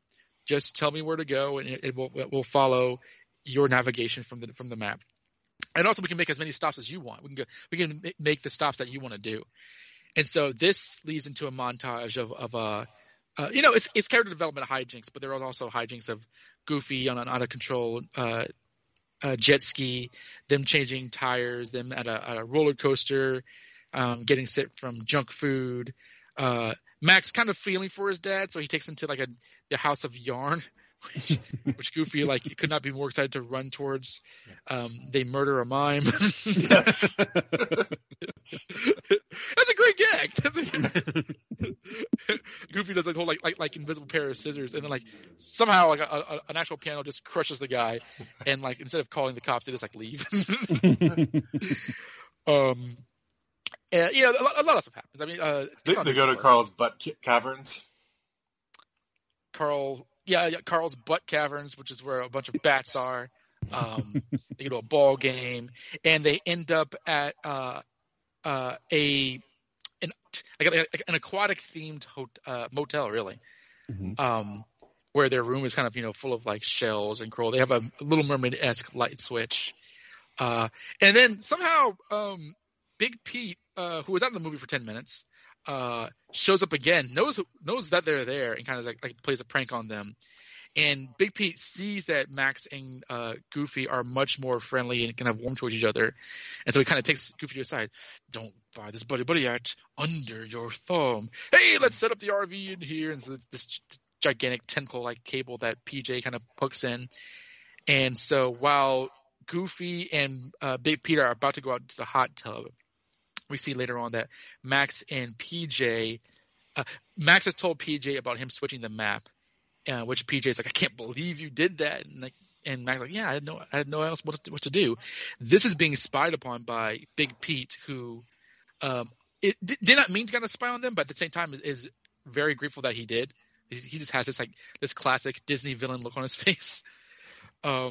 So at the hot tub, this is such a great scene. He and Goofy are just chilling, and Pete's like, yeah, you guys are getting along really well. No problems whatsoever. And Goofy's like, not a one. And Big Pete in his Speedo is like, I hate to be the bearer of bad news, but I heard the little mutant telling PJ that he'd switched the map and you're headed to LA, pal. And Bill Farmer's performance is unreal in this scene. Mm-hmm. He's like, what? And he decides that he's not going to believe Big Pete's, kind of trash talking Max, even though he is telling the truth. He's like, hey, don't take my word for it. Check the map. He's like, I don't have to check the map. Max may not be all that you think a son should be, but he loves me. Hey, my son respects me. And Goofy's like, yeah. And it's the only time I've seen Goofy kind of push back on or stand up to Pete in this series. We got to talk about this, right? Yeah. And they still have their gloves on. We have to mention that. Well, they can't take them off. I mean, what do you want? What do you guys think about this demonstration of, I guess, built trust and also destroyed trust between the characters? It's really well done, and I'm a little bit, honestly, my mind's a little blown that Goofy is the one bringing it. Mm-hmm. That sounds like a joke, but it's not. It's Bill Farmer's doing excellent work here, as are the animators, quite frankly. Mm-hmm. I feel fairly confident in saying that this is not a way that Goofy has ever been used before to tell any kind of a story, you know. Generally speaking, he's the guy that, you know, accidentally winds up on the roof and skis down it. That's not, you know, this is not his wheelhouse. But they're really, for lack of a better word, letting him do some acting here. Mm-hmm. And it's nice. It's really surprising and well done. Punctuated by like the really cool lighting around the hot tub. So it's almost monochromatic, but it's like these kind of blues and stuff. And it's not like it's like a harsh color, but like it kind of sets this sort of uneasy mood. Yeah, the animators did a great job. Did you guys know, before Christian, did you guys notice that Goofy and Max's designs, and also I think Big Pete's, they were actually different in Goof Troop? I didn't notice this. I had somebody point out to me that like they're, I don't want to say humanized, but like this in a Goofy movie, they're a lot more traditional. Like Goofy here looks like he did throughout the decades, but in Goof Troop, they were kind of done a little bit more, for lack of a better phrase, humanely. Mm-hmm. Like there was like less black on his face, and their eyes are a bit kind of smaller and stuff. And I think that like in this scene where Goofy is so expressive, it works well with the original design that I think I'm glad they went back to. I would agree with that. I do think that he was a little bit more anthropomorphized, I guess. Mm-hmm. Yeah, his proportions are more human-like. Yeah, in the cartoon. And he's back to just kind of being a cartoon dog. But it does mean that he's got like he's got a little bit more rubberiness to his expressions, and it works really well for what they're doing here, which is counterintuitive, but nevertheless, it works. Yeah. Go ahead. Well, going to what you said about Bill Farmer's performance, there's an old episode of Earth 2 down at the show. I think it's 907 with an interview with Bill Farmer, and I re-listened to that yesterday, and he brought up how like he like has people approaching him who like want to do voice acting but don't want to do acting. He says, no, voice acting is acting. It's just a different way of doing it. And the scene is like a great demonstration of him like doing serious acting. Where like I'm not articulating it very well, but you bringing that reminded me of that clip of the interview. I mean, his performance is like great throughout. He's Bill fucking Farmer. He's been Goofy since before we were born. He is Goofy, or for all intents and purposes. But yeah, well, it's also like that. Like he might. They didn't really change his character, but his concerns are much more relatable. Like he just wants to reach out to his son, and he also doesn't want to believe the worst of his son, which kind of set him on. That was what kind of inspired the entire trip. The idea that Max is heading down a criminal path. I mean, however, ridiculous that actually is, that is a fear that he has, and the idea that he's been lying to him really hurts him. And I think that they captured that hurt. I mean, because like this is not their big budgeted as you said, Lion King or Beauty and the Beast kind of film. But I don't even know of a kind of other Disney story that they've told that is like this. This not only a story of fathers and sons, it's just like Star Wars, but like like. The layers of this kind of relationship and kind of demonstrating them in this way is one thing to do. I'm embarrassed by my dad, but it's another thing to kind of show how, one's love for their family member can lead them to feel hurt in this way. I don't know. It's a very textured presentation of a pretty straightforward story. And the older I get, the more impressed I am with this kind of storytelling, especially again for a movie that they could have just tossed off as a direct-to-video film. Mm-hmm. It's really, really strong. And Goofy saunters back to the car just to sit down. He's tempted to check out the map, but he's mad at himself for wanting to check out the map. So he kind of hits the wheel in frustration, and then the map kicks out of the glove compartment accidentally. And Goofy kind of reacts and looks over at the map. But we don't see more than that. We cut back to the motel room, where Max and PJ are watching the Powerline performance from the end of the movie. Which I did not listen to today. He's singing "Stand Out," not "Eye to Eye." Yes, but it's the exact animation.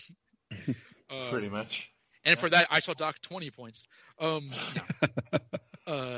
but they're watching it, and the door opens, and Max is like, "Hey, Dad," and then like Goofy just looks like his world's been destroyed, and he doesn't respond to Max, and then he kind of lies down in his waterbed with his eyes unblinking, and that same look transitions to the next day when they're driving. This is so sad. Poor Goofy. No matter how sucky that possum place was, he didn't deserve this. No. Oh boy. And Max catches on how down he feels until he just wants to make sure that, like, he doesn't know what Goofy knows, but he knows that something is wrong.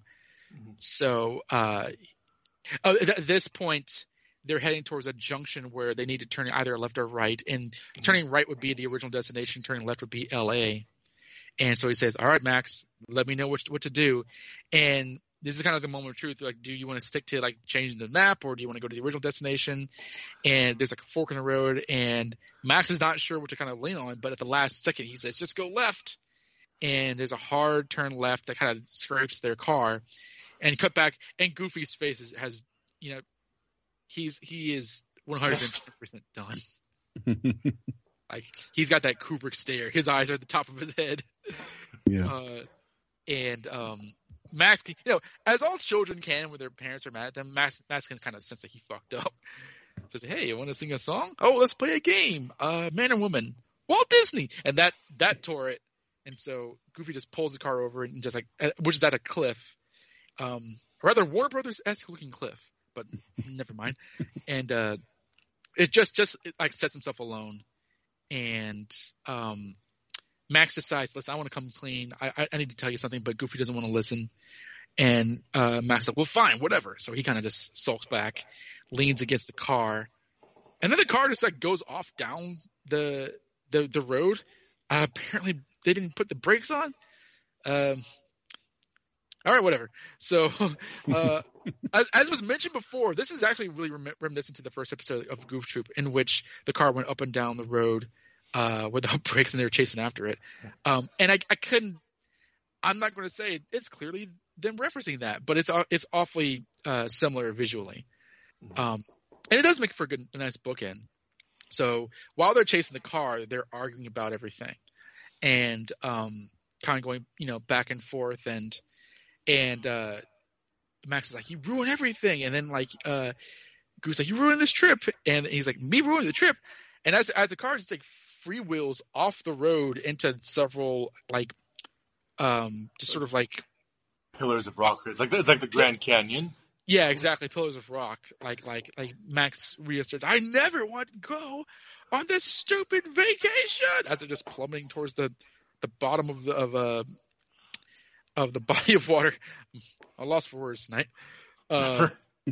So they get back on top of the as kind of careening down the river. They're arguing more about just how they've been acting throughout this entire trip. And Goofy's like, I just wanted to go fishing with my boy. And Max says, "I'm not your little boy anymore. I've grown up. I have my own life. This isn't Goof Troop anymore." And Goofy's like, "I know that. I just wanted to be a part of your life. You're my son. You're always going to be my son." And that does kind of pause, their argument, which leads into them, like in many ways, when people can't fully articulate their feelings, they express it in a song, which is what happens between the two of them. There's this song titled "Nobody Else But You," which I think is a nice song. But what do you guys think? And what did you guys think about the sort of like I don't know, falling action from the second act? I mean, I want to give like special props to Angry Goofy. Like, that Kubrick stare Goofy is amazing. And again, it's a side of Goofy we never get to see. And it's done really well. It looks great. This whole sequence, for me, it's fine, but it really does kind of smack of somebody looking at their watch going, "Oh fuck, we gotta finish this. We're almost out of movie. We gotta wrap this shit up." So, like, on the one hand, it feels like, again, it's the big end of movie climax, like tentpole scene. But honestly, it's probably for me the least interesting part of the whole movie. Oh. Okay. Is just because we've seen so much, like we've been given so many new facets of Goofy up to this point. And now we're just kind of back to, you didn't turn on the brake. Oh, gosh.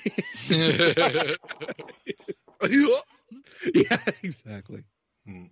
Like the save is nice, but other than that, yeah, it's just a lot of like physical slapstick comedy that it's fine. There's nothing wrong with it, but it's very rushed, I thought, and not nearly as interesting as the emotional stuff that we've had up to this point.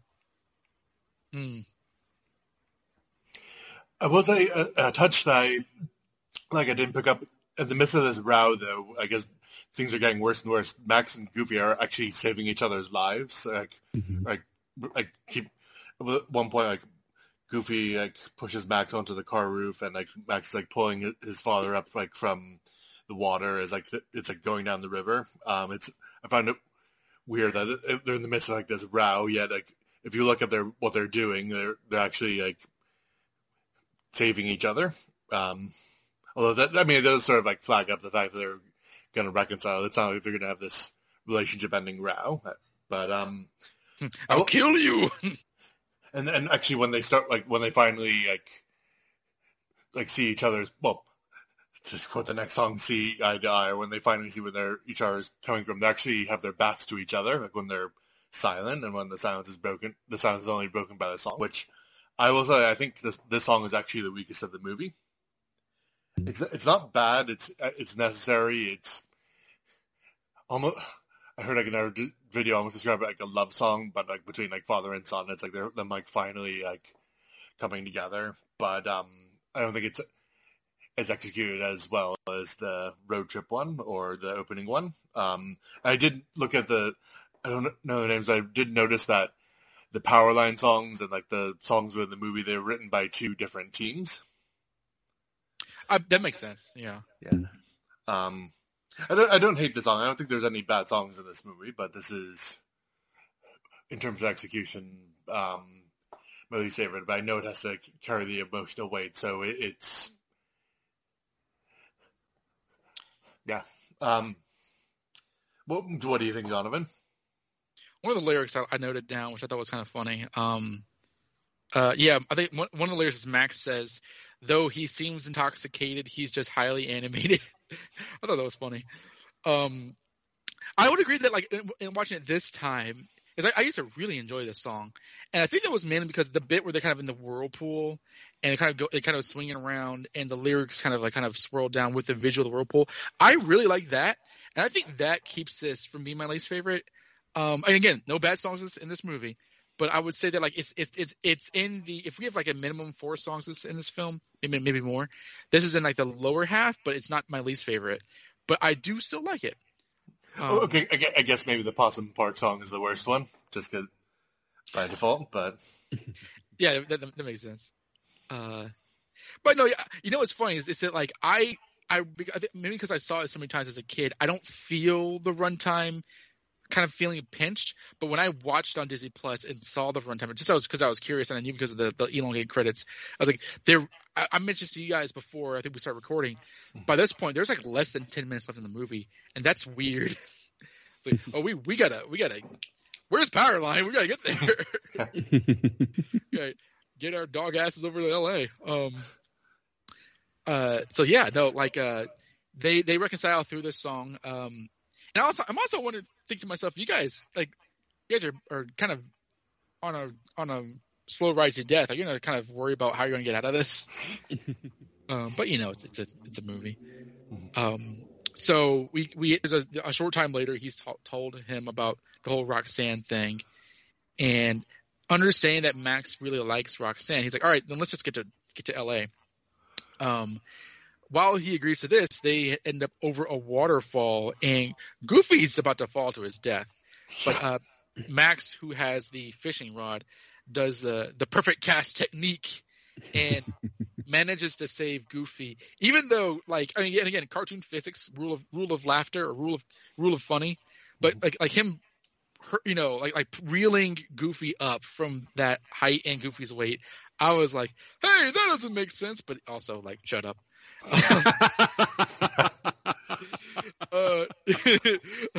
Like he saves his father's life. And it's a very nice visual when they kind of, like, in the sort of wind of the waterfall, they embrace, and Goofy with a tear in his eyes smiles at Max. I really enjoy that. And Max is like, well, this has been a fun movie, and Goofy's like, it's not over yet. So we smash cut to L.A., a really cool shot. And because we smash cut, we don't learn how they managed to sneak their way into the instrument cases for the band. Don't worry about that. Don't worry about that. It's Goofy. Well, I mentioned by bro, we didn't see how they escaped Bigfoot either. I mean, it would have been nice to see, but at the same time, it wasn't totally necessary. So, Bigfoot, I just figured they waited until he like rolled off the car, then they like ran for the keys. I just kind of presumed that, but like this one's just like they just teleported to LA. Like the car is busted, but again, like, what are you gonna do? This if I may, this does begin one of the Disney Renaissance's like best third acts, however short it may be. So they get to the Powerline concert and backstage, so they're seeing everything being set up. Max is briefly awestruck by like the Hammer Girls that are like walking past towards him. Powerline himself arrives on stage, and he's beginning to sing his iconic number "Eye to Eye" as the girls kind of join him on stage, and the lights are blaring. We should probably speak real quickly just about his characterization, because there is decent lore about it, unless you guys are unawares. Well, there's definitely a Prince or Michael Jackson a bit about him. Like, I mean, there's a moonwalk, and well, he's sort of like spiritually based on those guys. He was initially supposed to be Bobby Brown. Huh. And I think Dan might have an idea why he wasn't Bobby Brown at the end of the day. He was having a rough time around then. Yes. Like in 1995, he was arrested for like him and his boys beating the shit out of somebody at a restaurant. Yeah. Oh. Yeah, I think that was kind of our first indication that Bob Brown might not be okay. Mm-hmm. Like, it got much worse later on, but that was, it was kind of like the downward slide was really picking up speed at that point. Yeah. Like, I don't think he was ever like I don't think he ever recorded lines, but the intention was always, or at least not, I would say always, but like for a while they settled on Bobby Brown. Then when, he kind of became radioactive, they went with Tevin Campbell, who to this day is well respected. And does a fantastic job at this banger of a show-stopping sequence. It is very Prince of Michael Jackson. There's a little bit of a lot of people here. There's a lot of influence here. It doesn't recall a single. It doesn't like they're pairing a single person, but it's very much. No. Well, he has like a sort. Well, he has like a sort of like Radioactive Man. He has a sort of like nuclear theme about him. Oh yeah. He has like a little insignia. Yeah, and in Max's room, even like at the beginning, it had like the sort of hazard sign, right? I think so. Yeah. Sounds right. He also has like the little. He's got like a high top with sort of a lightning bolt, kind of like Freakazoid themed at the top of which is kind of cool. Yeah. It's funny because again, when this movie came out, I was older than its target audience. So it was like one of those situations where Powerline at the time to me felt very outdated. I can see that. Like it's 95. Like they're emulating artists that are, were more in their prime at that point 4 or 5 years ago. Mm-hmm. Powerline felt very outdated at the time to me. It felt like they were emulating artists from 4 or 5 years before this movie came out, which is emblematic anyway of, the animation process taking a long time and of these sorts of movies tending, at the time especially, to be written and produced by people that were perhaps not as with it as, you know, the Andy Stevensons of the day were not making, you know, up to the minute groundbreaking cartoons. They were older people that were remembering the stuff they liked when they were teenagers. And that's to me, that's what power. I remember thinking to myself, this would have been really trendy 4 or 5 years ago, guys. And yet it is remembered as like, especially for people my generation, a genuine like musical classic. Well, yeah, no, I get that. Like I think it's because actually I know it's because millennials have like cornered pop culture in a way. So if you go into like a Lunchbox or a Hot Topic, whatever, there's Powerline merch. Mm-hmm. And as a matter of fact, I'm wearing Powerline underwear right now. I was wondering if you got any Powerline merch. My girlfriend at the time, a few years ago, got me this, and they fit nice. But there's a lot of power. There's like Powerline Concert of '95 shirts, it's like that. Like I think it's a big like generational thing specifically. I mean, I have no idea if Gen Z's ever seen a Goofy movie, but like for millennials, it's very much like this is my childhood kind of like. Sure. Kind of like cultural standpoint, because when I was a kid, we always just like got up and danced at this bit. It was just so much fun. There was a lot of visual gags. The music was great. It even though it may have been like 4 or 5 years out of date, like because it also kind of recalls a little bit of an MC Hammer, not explicitly, but it's a little bit of it. Sure. It's still good. It's like good.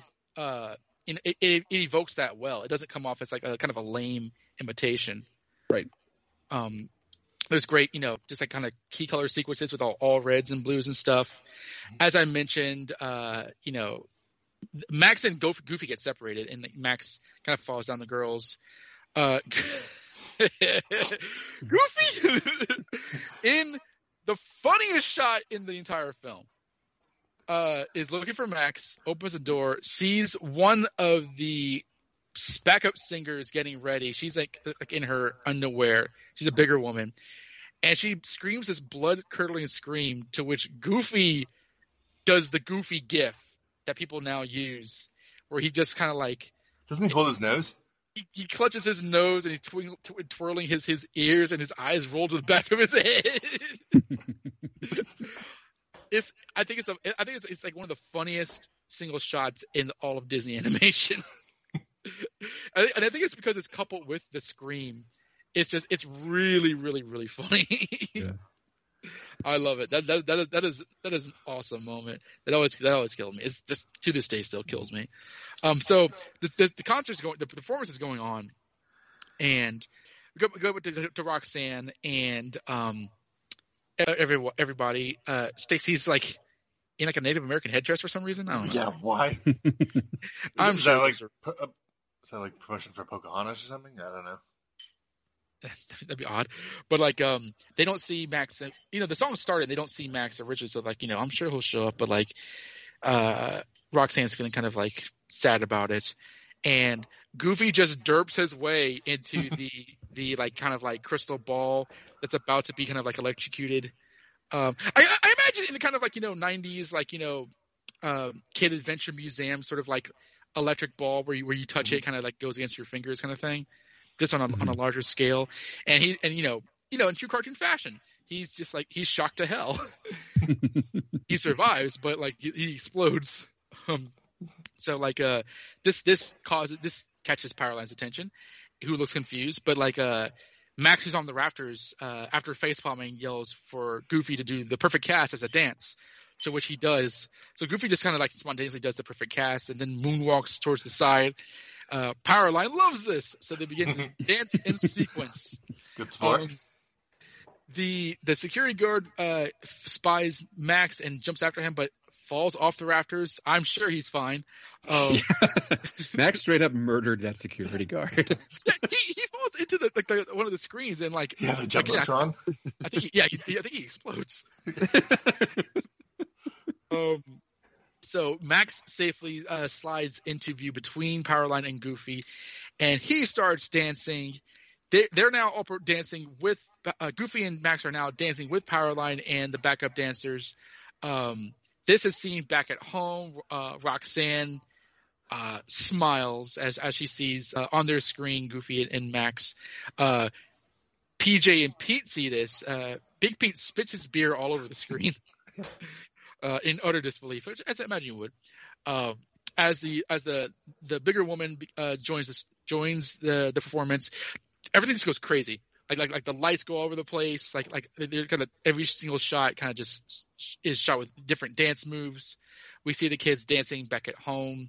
Stacy and Pauly Shore have a moment, and the whole thing just crescendos into this big note of that kind of zooms out of Powerline's uvula as Eye to Eye finishes, and it's difficult talking on a podcast about a visual and audio performance, but if nobody else has seen it, in my opinion, it still holds up. I think it's really super cool. Dope. So yeah, after that success and miraculous adventure, Max is like, well, the right thing to do is to still tell Roxanne the truth. So we cut back to them barely driving back home because the car is beat to hell, and Max is afraid that she'll never, Roxanne won't speak to him again. And Goofy's like, well, that's true. Then maybe she's not the one. And he says, that's what I'm afraid of. So he goes back to her home, is greeted by her father in a towel. But Roxanne shows up and she's like, I saw you on stage. You were wonderful. And he's like, yes, but I want to tell you the truth. My dad does not know Powerline. We never even met him before then. I lied to you. And she's like, but why would you lie to me? It's because I couldn't make it to the party and I wanted you to like me. Oh, that's too bad because I already liked you, Max. Which is kind of like her deciding to forget about it. Like either she forgets him very quickly or she just doesn't really mind the story because they both confess that they like each other. So she's like, hey, since we both like each other, do you want to do something tonight? And he's like, oh, I'd love to, but I got to do something with my dad. I promise it's the truth. Maybe tomorrow. And so she throws out her hand to shake. He takes the opportunity to kiss her, like a brief peck on the lips, and they both laugh nervously. He does the Goofy laugh for I think the third time in the movie, but she smiles, and then she sees Goofy, out near the sidewalk trying to fix the car. The car explodes, shooting him to the sky, and he does the classic Goofy yelp, the yodel yelp, falls onto the roof, which crashes right through, and then introduces himself. And as we kind of zoom out, Max says, Roxanne, I would like you to meet my dad. And we kind of like the camera pulls up to the sky, and that is the epic saga known as a Goofy movie. And it was epic. Indeed. So watching this from the perspective of a man in his 40s in 2023, we're watching, like, again, we're wrapping things up and we're having our big heart to heart. And all I can see is, Goofy kind of talking to his son and saying, Max, you're growing up, and I'm trying to adjust to that, and I understand that there are things that need to happen, but I'm still your dad. You'll always be my son. Now, come on. Let's go gaslight your girlfriend.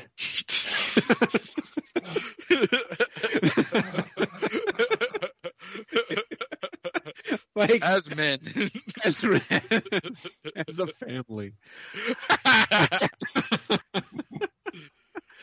Like, it's again, this was not an unusual way to go about doing things in 1995 in your entertainment. I get that. I understand that. But I'm just watching it now.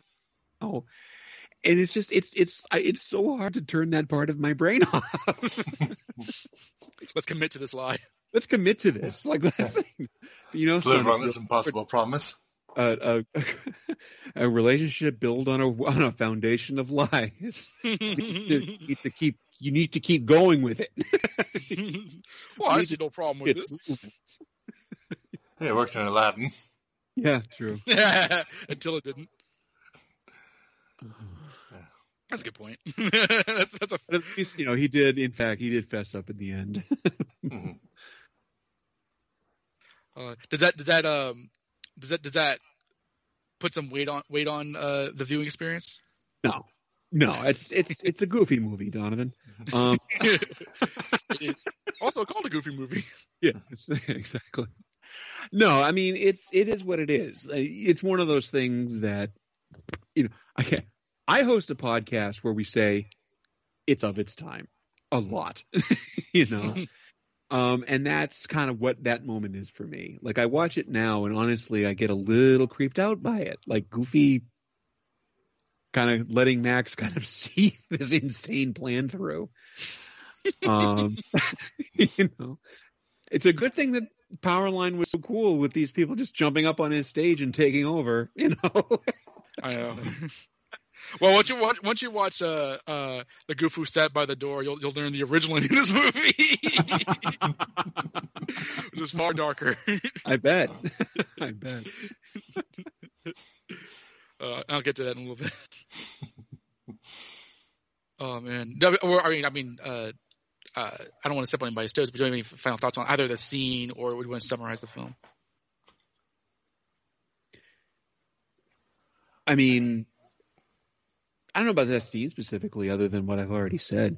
Mm. It's a fun scene. I mean, at the end of the day, they have their big dance, and then he goes back home, and he's a hero, and he confesses his love, and he gets the girl, and Goofy explodes. I mean, there's nothing wrong with any of that.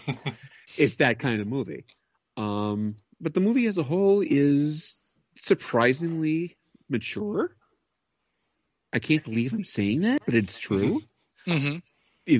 Especially for its time and where it kind of sprung out of.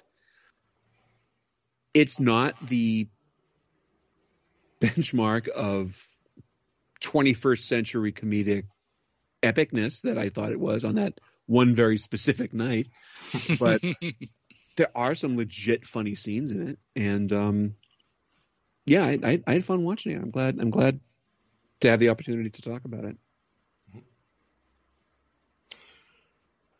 Yeah, this is an unusual and yet really touching Disney film. Like it's more cartoony than the films coming out of the era, but cheaper, and yet there was a lot of love and effort put into it by, well, not just the voice actors, but like even though like there's like a lot in this, a lot of like genuinely funny and heartfelt moments, and really good animation with like even just stuff like the skateboarders in the opening song number, and like the action sequences. And even though it is like more mature and like than like some of the other Disney films at the time, it still does feel like part of the Renaissance, because it has obviously the Disney happy ending and optimism, but it is like we were talking about Donovan at the end of the Tarzan review. It's all about identity, like all the other Disney Renaissance films. Like, kind of. I think that the theme of like a boy growing up, but still, and because of a boy growing up, like the relationship with his father changes. I think that's more of a theme.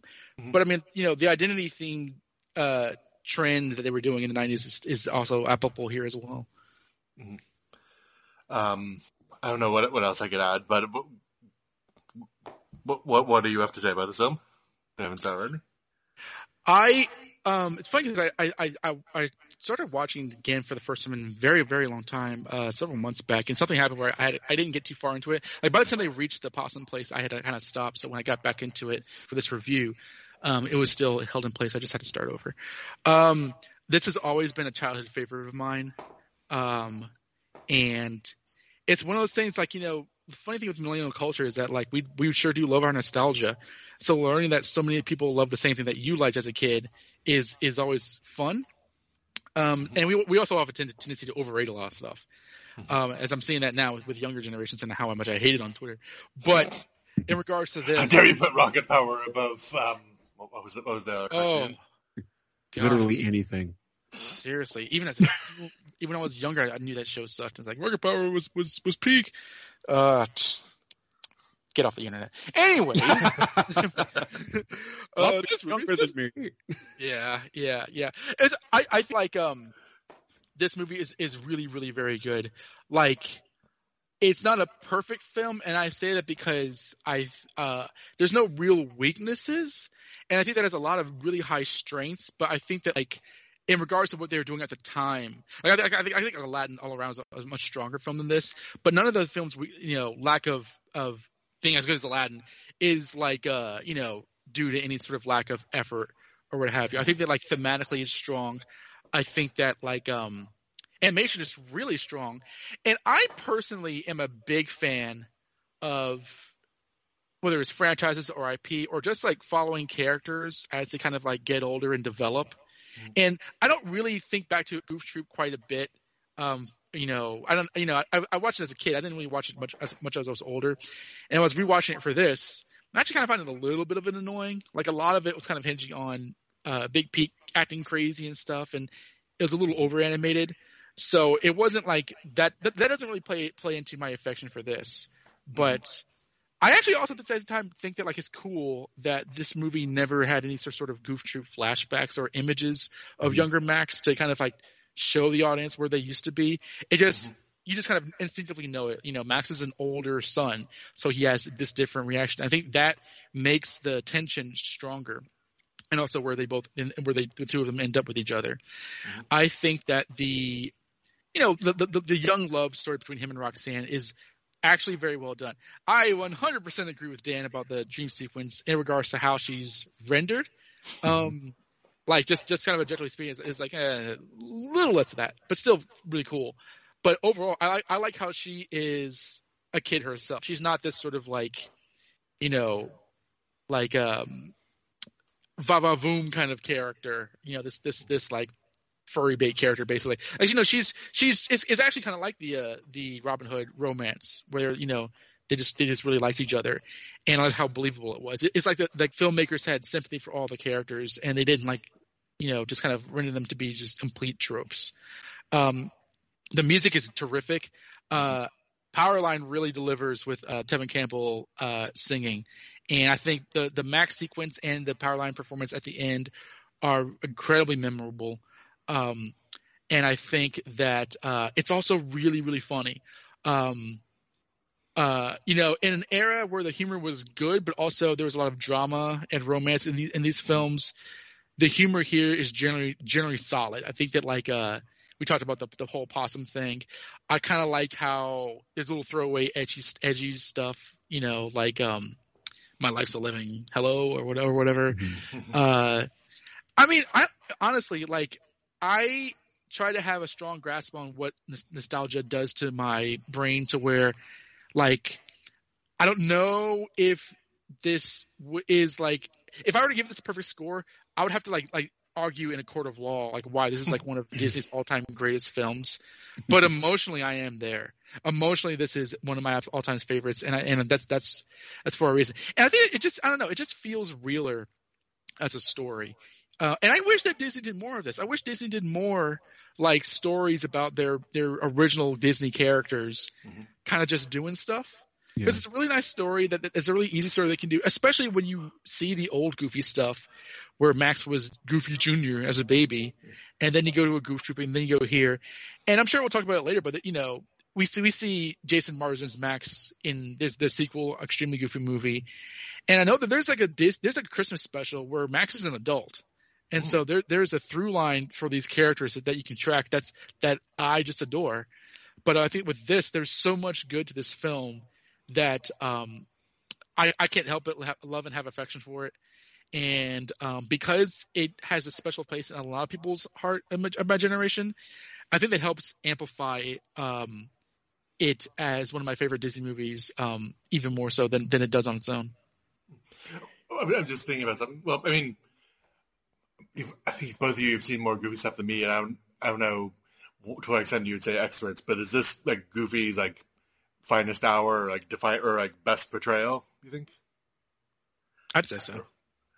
Because thinking about this yesterday, I was wondering, is this basically?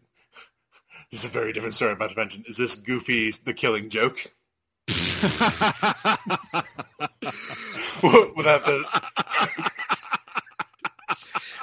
He comes to Max without the controversies. About me. We're going to kill each other, aren't we?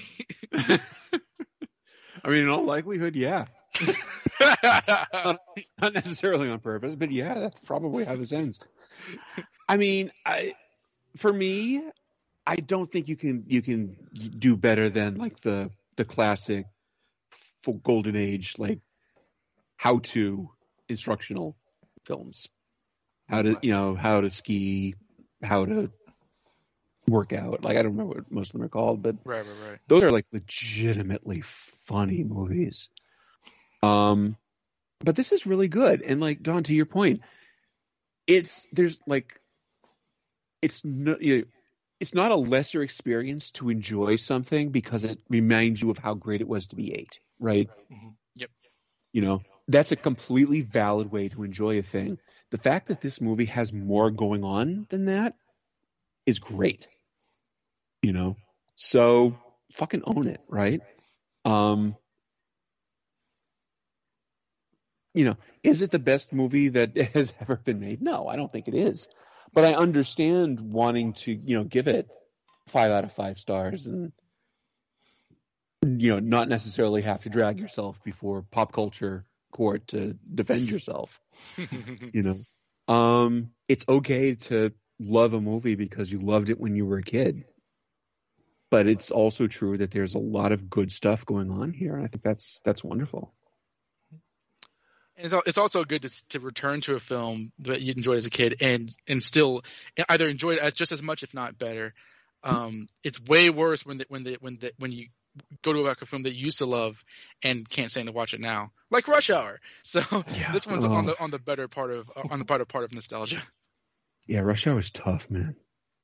I was stunned when I saw that. I was like, oh my god, that used to be one of my favorite movies, and I can't say that in public anymore. I used to, again, watching it whenever, like 95, 96, whenever it came out, thinking it was hilarious. And I watch it now, and it's like, oh my god, these characters. yeah. Just stick to Jackie Chan's Johnny. Why? Stuff. Why is he doing this to himself? Yeah. Yeah, that's not gonna hold up. Rush Hour is my least favorite Disney film.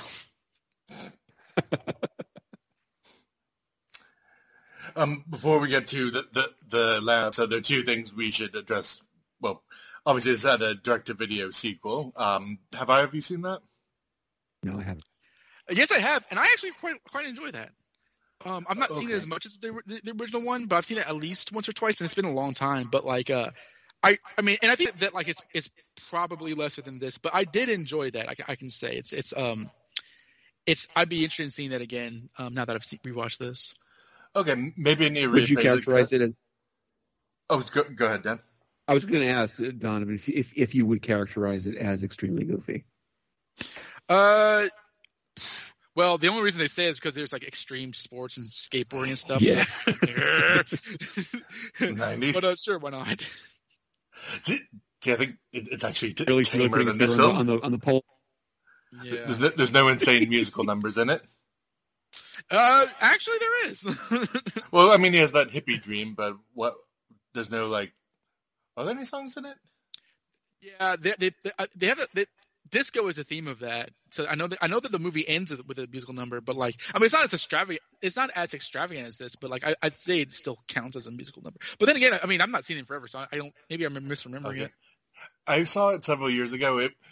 Like I was on Netflix looking for something to watch, and I was in the mood for a goofy movie, but I thought I couldn't find it or it wasn't there. But an extremely goofy movie was available, so I watched that and deeply regretted it. Oh, I don't know if I was just comparing it to Goofy movie or memories of it, but I remember not liking it. But maybe I need to reassess it. It's far more comedic than this. Like it has its like developed character moments, but like that one's far more. It's not trying to be like the big character drama that this is by comparison. I do remember that. He's because Max is in college for those who haven't seen it, so they actually kind of redo the whole my dad's embarrassed. It's basically like a Rodney Dangerfield movie. Yeah. The fish out of water. Also, before Atlanta, this film, I'm sure there are other references, but this film was actually referenced a few times in the DuckTales reboot. Dan, have you seen that? Yes, I have. Yeah. There's a scene where Dewey and his mom are listening to Stand Out while flying a plane together, and in a season 3 episode where Goofy shows up, he actually meets up with Donald, and he shows him a photo reel, which includes animated shorts from the movie, as well as Max and Roxanne at their prom. Nice. That's awesome. I don't remember that one. Yeah. Yeah, it's actually the episode called Quack Packet. It's like, it involves Urkel's actor. What's his name? Jaleel White. It's like a stand-up of like 90s TV. I found the image. Let me send it over. One sec. Were you going to mention House of Mouse? No, but why don't you bring that up? House of Mouse was a cartoon in which like the continuity of the Disney films kind of affected a sort of like how it should have ended-esque quality, where all like the Disney heroes and villains just like exist and show up at a restaurant together. I didn't watch it all the time, but I remember seeing some of it. And there is one episode where Max is there with Roxanne on a date, and like hijinks ensue. But like Roxanne definitely shows up in that one. But like in the Christmas special I referenced, where Max was an adult, Roxanne wasn't with him, so I'm not sure how that's meant to end up. But she wasn't in an extremely Goofy movie. Oh, that's disappointing. Oh, they got Goofy in his like Goof Troop like bow tie look. I'm noticing. Yeah, Max's power line in that night. That's nice. Yeah. Okay, Donovan, tell us about what was it? The Goof Who Sat on the corner? Goof Who Sat by the door. By the door, excuse me. Well, Dan has not seen it, so I don't want to get too much into it because he needs to see that. Like, unless he has to be up for work tomorrow, I would pay him to see it tonight. Because I think that it's like the most brilliant episode of television I've ever watched. But Atlanta, which is a show that recently ended right after its 4th season late last year, created by Donald Glover. The Goof Who Sat by the Door is one of their super experimental, like crazy episodes in which, the show stars like Donald Glover and Brian Tyree Henry and like Keith Stanfield and Zazie Beetz. None of them show up in this episode. They have nothing to do with this episode, although the episode was directed by Donald Glover. And it tells the tale of a black Disney animator, Disney's first major black CEO in 1995, named Thomas Washington, and how the events of the LA riots inspired him to make Disney's blackest film, which ended up being a Goofy movie. And this is done via documentary style. This is not some sort of like wacky sitcom thing. It's done like The Goof Who Sat by the Door is the name of the documentary, which chronicles the ultimately tragic tale of Thomas Washington. It is absolutely incredible. It is played 3,000,000% straight. And one of the quotes, which I think applies to the entire thing, is that it is, depending on how you see it, it is either the funniest thing or the saddest thing you'll ever watch. Because even though the historical accuracy of it is definitely eyebrow-raising, there are some real things from history that are applied to it. What is the Art Babbitt, who was the person who designed Goofy, had quoted in I think it was some sort of like book about how he saw Goofy, and his descriptions of Goofy are very much a sort of caricature of like black people back in the day, and that is a real quote. Yeah. And they talk about this animator seeing this and kind of like thinking about Goofy, and they're kind of using artwork to kind of like relate Goofy to the black experience, wanting to have Goofy question to Mickey, why does he have Pluto on a leash and stuff like that, and like some broad stuff there. It's like both really, really like deep, thought-provoking, provocative stuff. You have actual celebrities talking about what it was like in the 90s, like Sinbad and Brian McKnight and such. And it's also like truly hilarious. And I think that like your mileage may vary depending on who you are, because I think that a lot of my friends who I recommended it to like full throatedly, like, yeah, this is like his new This Is America music video. I mean, it's definitely social, it has social commentary, but it's also really, really funny. And I don't want to say too much, but like, I think that like everyone who's even mildly curious about anything, whether it's Donald Glover or Disney or a Goofy movie, you owe it to yourself to watch it. It's about 35 minutes long, and you can see it on Amazon, you can see it on Hulu, I think on iTunes or whatever. Please watch it. Christian, you saw it, right? Yeah, and I went in not knowing what to expect at all. I've never seen Atlanta before, so the inkling that it was a comedy, but this is like 99.9% straight. There's only like one or two, or then if you could show this to somebody and if they didn't know who actually made the film, they'd think it was real, apart from maybe one touch towards the end, which I won't reveal. Did you like it? Yes. No, yeah, it's and, just kind of like finalize on that bit, like it has become a meme in the last decade about how black a Goofy movie is, because you have the Tevin Campbell voicing Powerline, who just evokes a very visibly obvious like 90s era R&B pop star. You got the sort of like father and son dynamic in terms of like respect or love and care, which is rather relatable. It's kind of the early 90s aesthetic. They like the music, the moonwalking, the dance. So it's just one of those things that it's like seeing, it's like a lot of black audiences will see things and either relate to them or just enjoy them on that kind of like very extra special level. Like, I know Leonard Nimoy has talked about, like viewers writing to him feeling, because Spock was half Vulcan, and there are people of color and kind of relating to him. You've got like anime fans seeing that Piccolo is black and stuff. You got viewers of the DC animated universe being positive that Lex Luthor is black, and not knowing what race Clancy Brown was. So this is a mimetic commentary on that, and kind of using a sort of generationally understood view of a Goofy movie and taking it to an incredibly provocative extent. And so I hope everyone who's listening to this special episode of Part of Your World checks that out and lets us know what they think on the forums. Cool. Is there anything else we should bring up before scoring this out of 5? I can't wait for the live action remake.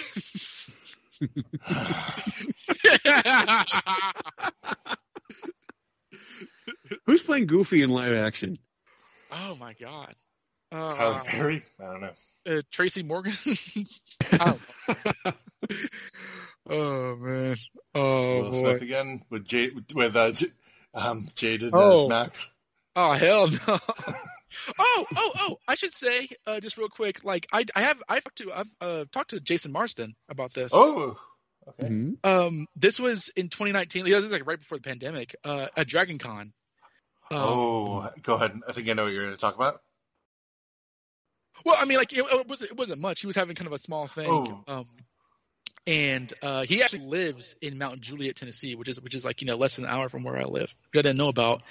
And yeah, he talked about he is apparently really good friends with Bill Farmer, because he was in high school when he did this, and he says that Bill Farmer taught him a lot of things about voice acting, and they're friends to this day. And he really he has enjoyed people coming to this after so many years, because this is one of his first major voice acting works. He talked a little bit about this, and he also talked a little bit about voicing Richie Foley in Static Shock. But I mean, needless to say, he's a super cool guy. Cool. I imagine it's nice to not be asked about Robin all the time. Oh, because yeah, he was in that Cape Crusade. What was that thing? You're talking about that like did he do like a live action Batman thing? Jason Marsden? Yeah. Wasn't he in Teen Titans? No, that was what's his name? Scott Menville. Scott Menville. Oh, I there's no reason for it, but for some reason I actually always get those two confused. There's no reason for it, but I absolutely do. Were they both in Boy Meets World? Jason Marsden was. Yeah, he was. Maybe. Yep. He was also young definitely... Superman in the animated series. Young Clark, I should say. I mean, Scott. I think I know your line of thinking. Scott Menville was in the Wonder Years. Yes, he was. He was like, I forget the like I don't know. He had a doofy name, but he was the older brother's friend who went off to Nam. Right. Anyway, he's a cool guy. Yeah. Whoops. No, what I thought you were mentioning is that there's a convention where Bill Farmer and they re-sang the On the Open Road scene with with the full cast. Oh, I read about that. I read that like they I think it's on YouTube actually. They did that like without like major rehearsal, which is really cool. Because like he doesn't sing this parts in this movie. I don't know if Jason Marsden can sing, but he can. Well, according to Bill Farmer, he can. But Aaron Lohr voiced him in this one. No, it's a good comp. It's a good matchup. Yeah, it's a good matchup. He sounds enough like Jason Marsden that you could think it's him. Yeah, they did a good job about that. And I don't know when the last time they've done voices that have different singer voices. They did it in Aladdin and The Lion King. I think I'm trying to think of other examples, but they'll just get us down a rabbit hole. So out of 5, Dan, what are you scoring the Goofy movie? The Goofy movie for me. Do we do half stars or just full numbers? I prefer full numbers, but I've gotten tired with arguing with my sister about it. So that's fair. Fine, that's fair. Because what I want to give it is a 3.5. Based on that, I would give it a very strong 3. It's a much better than average, not tentpole Disney release. You know, the story is surprisingly adult-ish. I mean, adult's not exactly the right word, but it's very mature. We still got Carlsbad Canyon. Yeah, well, there's Carlsbad Caverns. There is the music's good. The animation is excellent. Mm-hmm. Much, much better than you would expect for a movie like this. And again, if nothing else, the Possum Park scene is worth the price of admission almost all by itself. It's just demented. It's just so fucking demented. I don't know who storyboarded that particular sequence, but I hope they went on to bigger and better things because they earned it. Donovan. Oh boy. I think the thing that leaves in my brain with this movie is they had no reason to go as hard as they did on this. But I want to be like straightforward and not just too indulgent. And I feel I have been throughout my time on this podcast. So emotionally, this is a 5. Emotionally, it's a 5. It's like top 3 animated Disney films, alongside Aladdin, The Incredibles, and Turning Red, because I don't really know how to differentiate from Pixar. But it's closer to a 4.5, and because of the rules, I'll give this a super high, strong, idealized 4. In terms of the films that I've been on for, this is my second favorite that we've done. Like personal favorite, but yeah, I'll give it a mega strong 4 out of 5. And now, Eye to Eye has been stuck in my head, and I'm glad for it, because when I woke up this morning, Goof Troop's theme song was stuck in my head, and that's a good song, but that is an earworm. So wonderful oral sensations all around. Okay. I'm also going to give it a very strong 4. I really like it, and I appreciate it even more as an adult, but it's not the first Disney film I reach for, but it's a fun film. I don't have a long list of these, but this is my favorite road trip film. And actually, the last time I saw it before rewatching it for this is actually, I went on a road trip to Toronto the other year. I went by myself, and on the way back, about halfway through, my phone died, so I I was like relying entirely on GPS to get home, so I had to rely on the map for the first time. So it took me a lot longer, and watching this after that really long trip was the perfect thing. that was a lot more chaotic than my trip in comparison. So, Schadenfreude. Hey, that's the ticket. I'll be right back, my little possum pal. My life's a living. Hello, little buddy.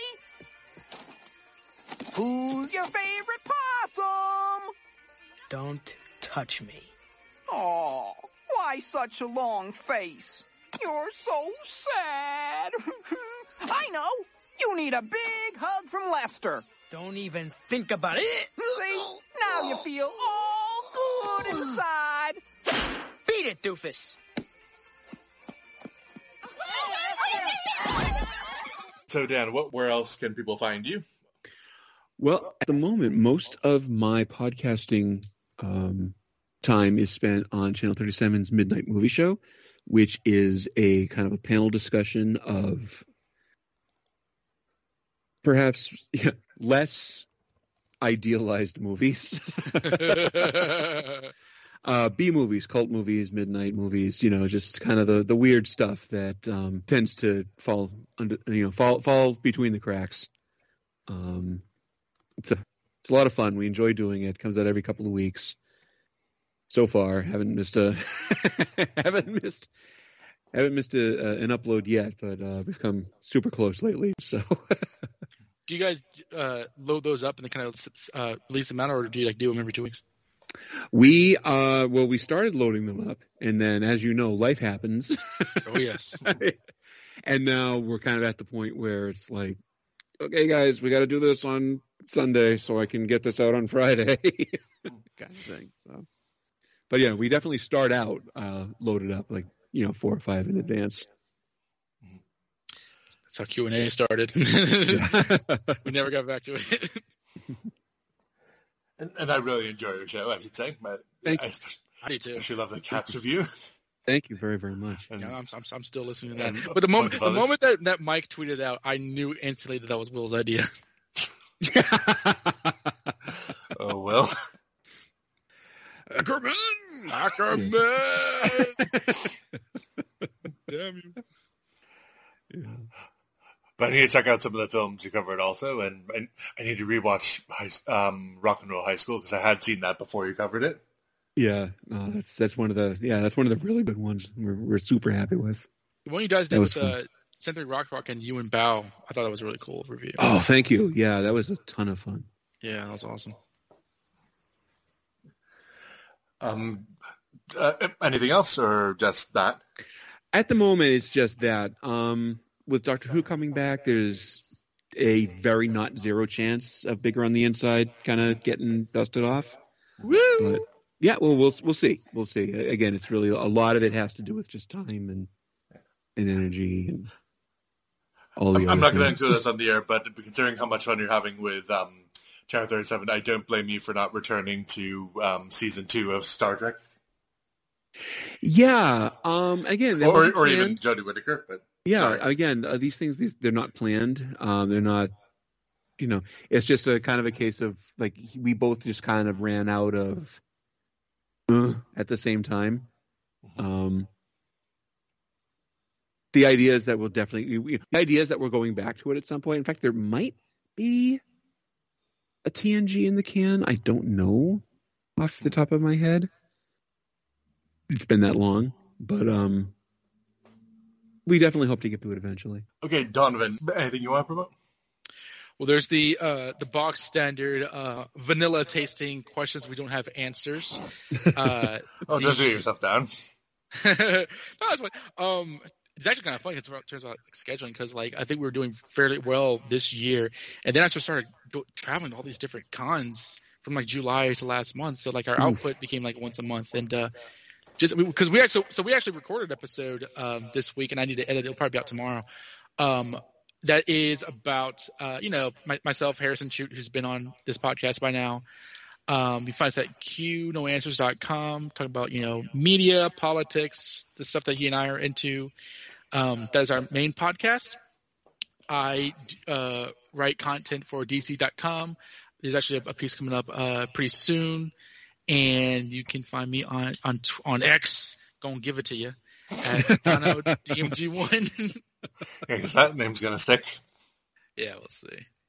For now, because I'm this close to leaving, because like I guess spoilers are a thing of the past, so everybody wants to spoil everything that ever comes out. So. Cool. Well, thanks for joining me for this one. Thanks, Donovan, for pushing me to review this one. Oh, I didn't push you too hard. I think you said. Okay. Generally nudging me then. Yes. Well, thank you for agreeing. It was wonderful. Well, thank you for bringing Dan on. Thank you, Dan, for coming. I want to talk to you for a very long time. It was a pleasure. It's absolutely mutual. Thank you very much. This was a lot of fun.